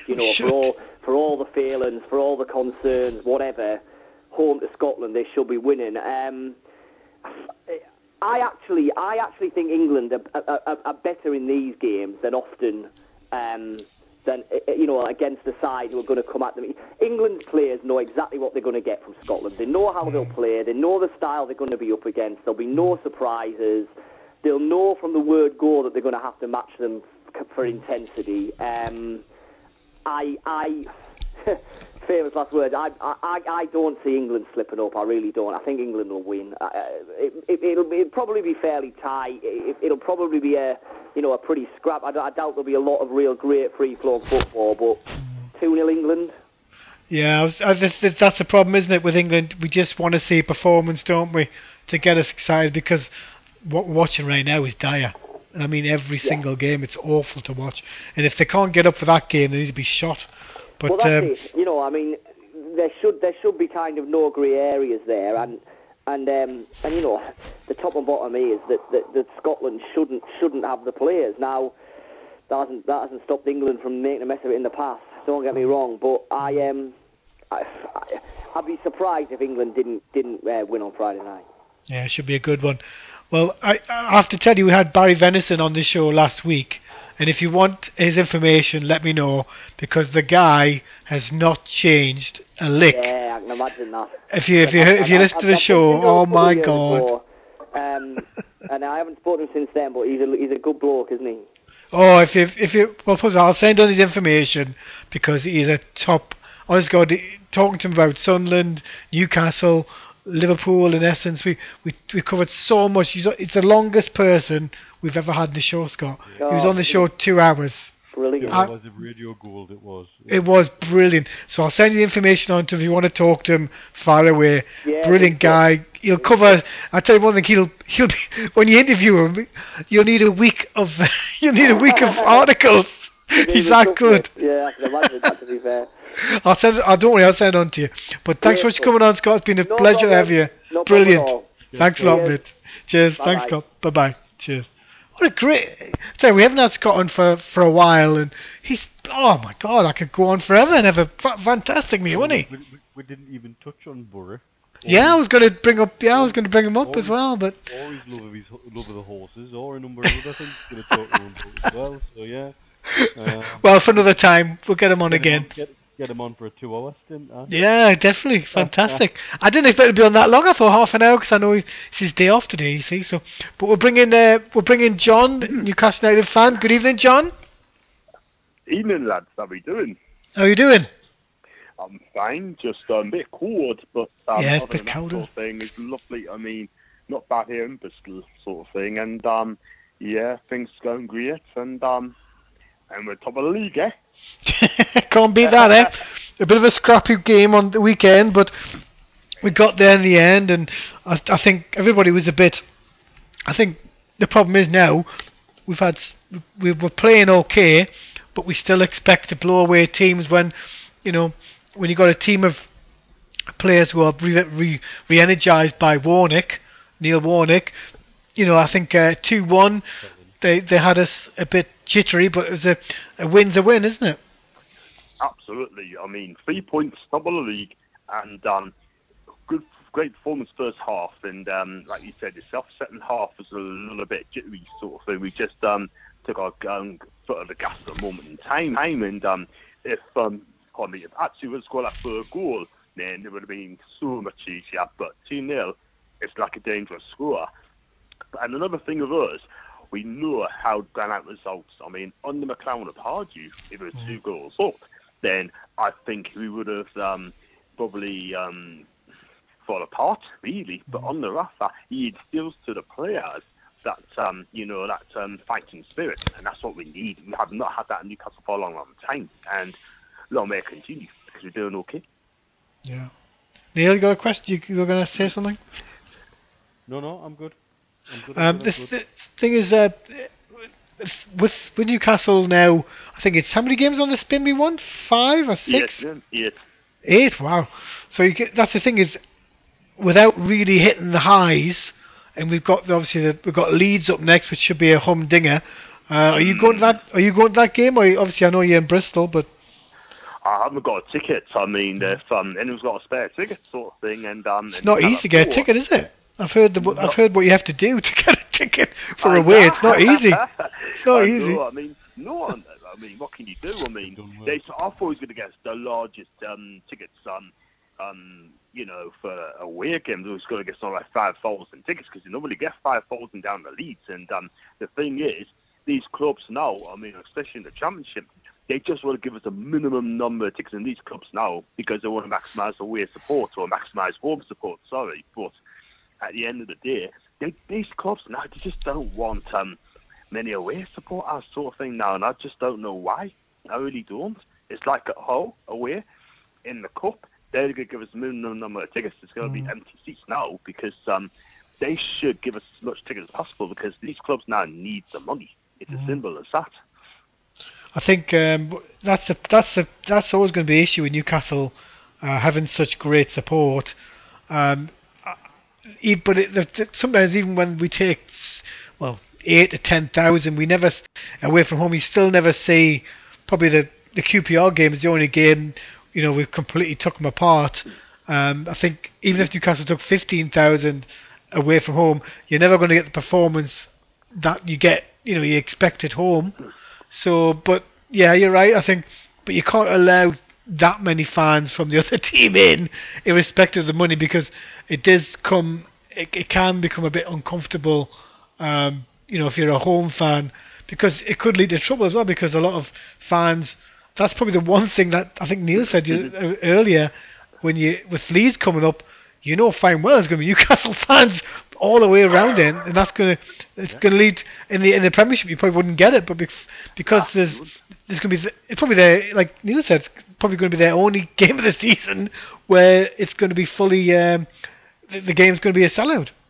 That and Sheffield Wednesday possibly. Yeah, and you know it really is. I know I've had a couple of Leeds lads over here chatting to us, and they're saying it's the first time they've sold out in such a long time, and everybody's up for it, and everybody's and it is going to have that degree of old school edge. I think you'll find that some clubs are quite happy to give lots of support because they know they can't sell out their own. And while for example, let's go back to Preston telling them that, you know, we've bought the league and yet they're outplayed with. If more of those, they had a sellout against us. Now, if those fans turned up every week, Preston would have more money to play with, and Preston would have more backing, and then more of a chance in that league. It's all very well and good turning up when we roll into town. This is what we said back at the start of the season. We're somebody's cup final every week, and that includes now, it would seem, bigger clubs in the Championship like Leeds, which is it's a sad indictment of where Leeds have fallen to, if you ask me. You know, at the end of the day, they've had more blows than you care to think of with certain financial impropriety. But again, the fans were turned to time and again to turn that around. They're on a run. Well, who's their first sellout against? Well, it's the cup final in 2 weeks, isn't it? Yeah. I think it's nice for Newcastle fans, isn't it, John? That there's going to be, at least we're going to get one game, not that's as close to Sunderland or Middlesbrough as you can get for a derby, because that one, I'm looking forward. You obviously got the Scotland England game, but the Leeds one, I think it's on. It should be on TV. If it's not, I think it is actually. So it should be an absolute humdinger. I'd tell you something. I mean, I really, really am looking forward to this game because it's going to be blood, thunder, and it's just going. I think it also is going to be exciting as well. I think the players going to be up for it. I think the Leeds players going to be up for it. The fans is going to be up for it as well. Like, and you know what? I can't wait for that match to go on. It's going to be tough. It's going to be really, really tough. It's not going to be easy. That a lot of teams going to make out with it because Leeds are playing really, really well under Gary Monk. And they do score goals, and he is absolutely putting it together with the team he's got. I mean, they have got big players. I mean, I don't mean big players and big names like height and that as well. They've got a couple of 6-footers in that team, which is going to make it easier, hard for us. But, I mean, it's not going to be easy. And I think the atmosphere is going to be electric. You know what? I would love to be there myself. I really would. Be a fantastic night. Well, it's been a great show. Thanks so much for coming on, John. I appreciate it as ever. And we'll catch you in a couple of weeks after the international break. But thanks for coming on, okay? Thank you very much indeed. Cheers, Neil. Cheers, John. Okay. Cheers, mate. Cheers, thanks, John. Cheers now. Thanks. Well, it's been a great show with all my guests on. Special thanks to Scott, who came on from the Northern Echo. Really, really good night. I actually thought it was. I thought I was going to struggle to have a show, then all of a sudden, boom, we have one of my best guests of the evening on. So, really, Scott Wilson from Northern Echo. So, thanks so much as usual with Neil Mitchell, Geordie Dentist on the show. Obviously, the show you'll be able to listen back to the show immediately afterwards. Give me like half an hour, and I'll post it straight after the show. But thanks so much, Neil. It's been a pleasure as ever. And I'll talk to you in a second. But thanks so much, everybody. And it's been a great night of Toon Talk. Thanks very much.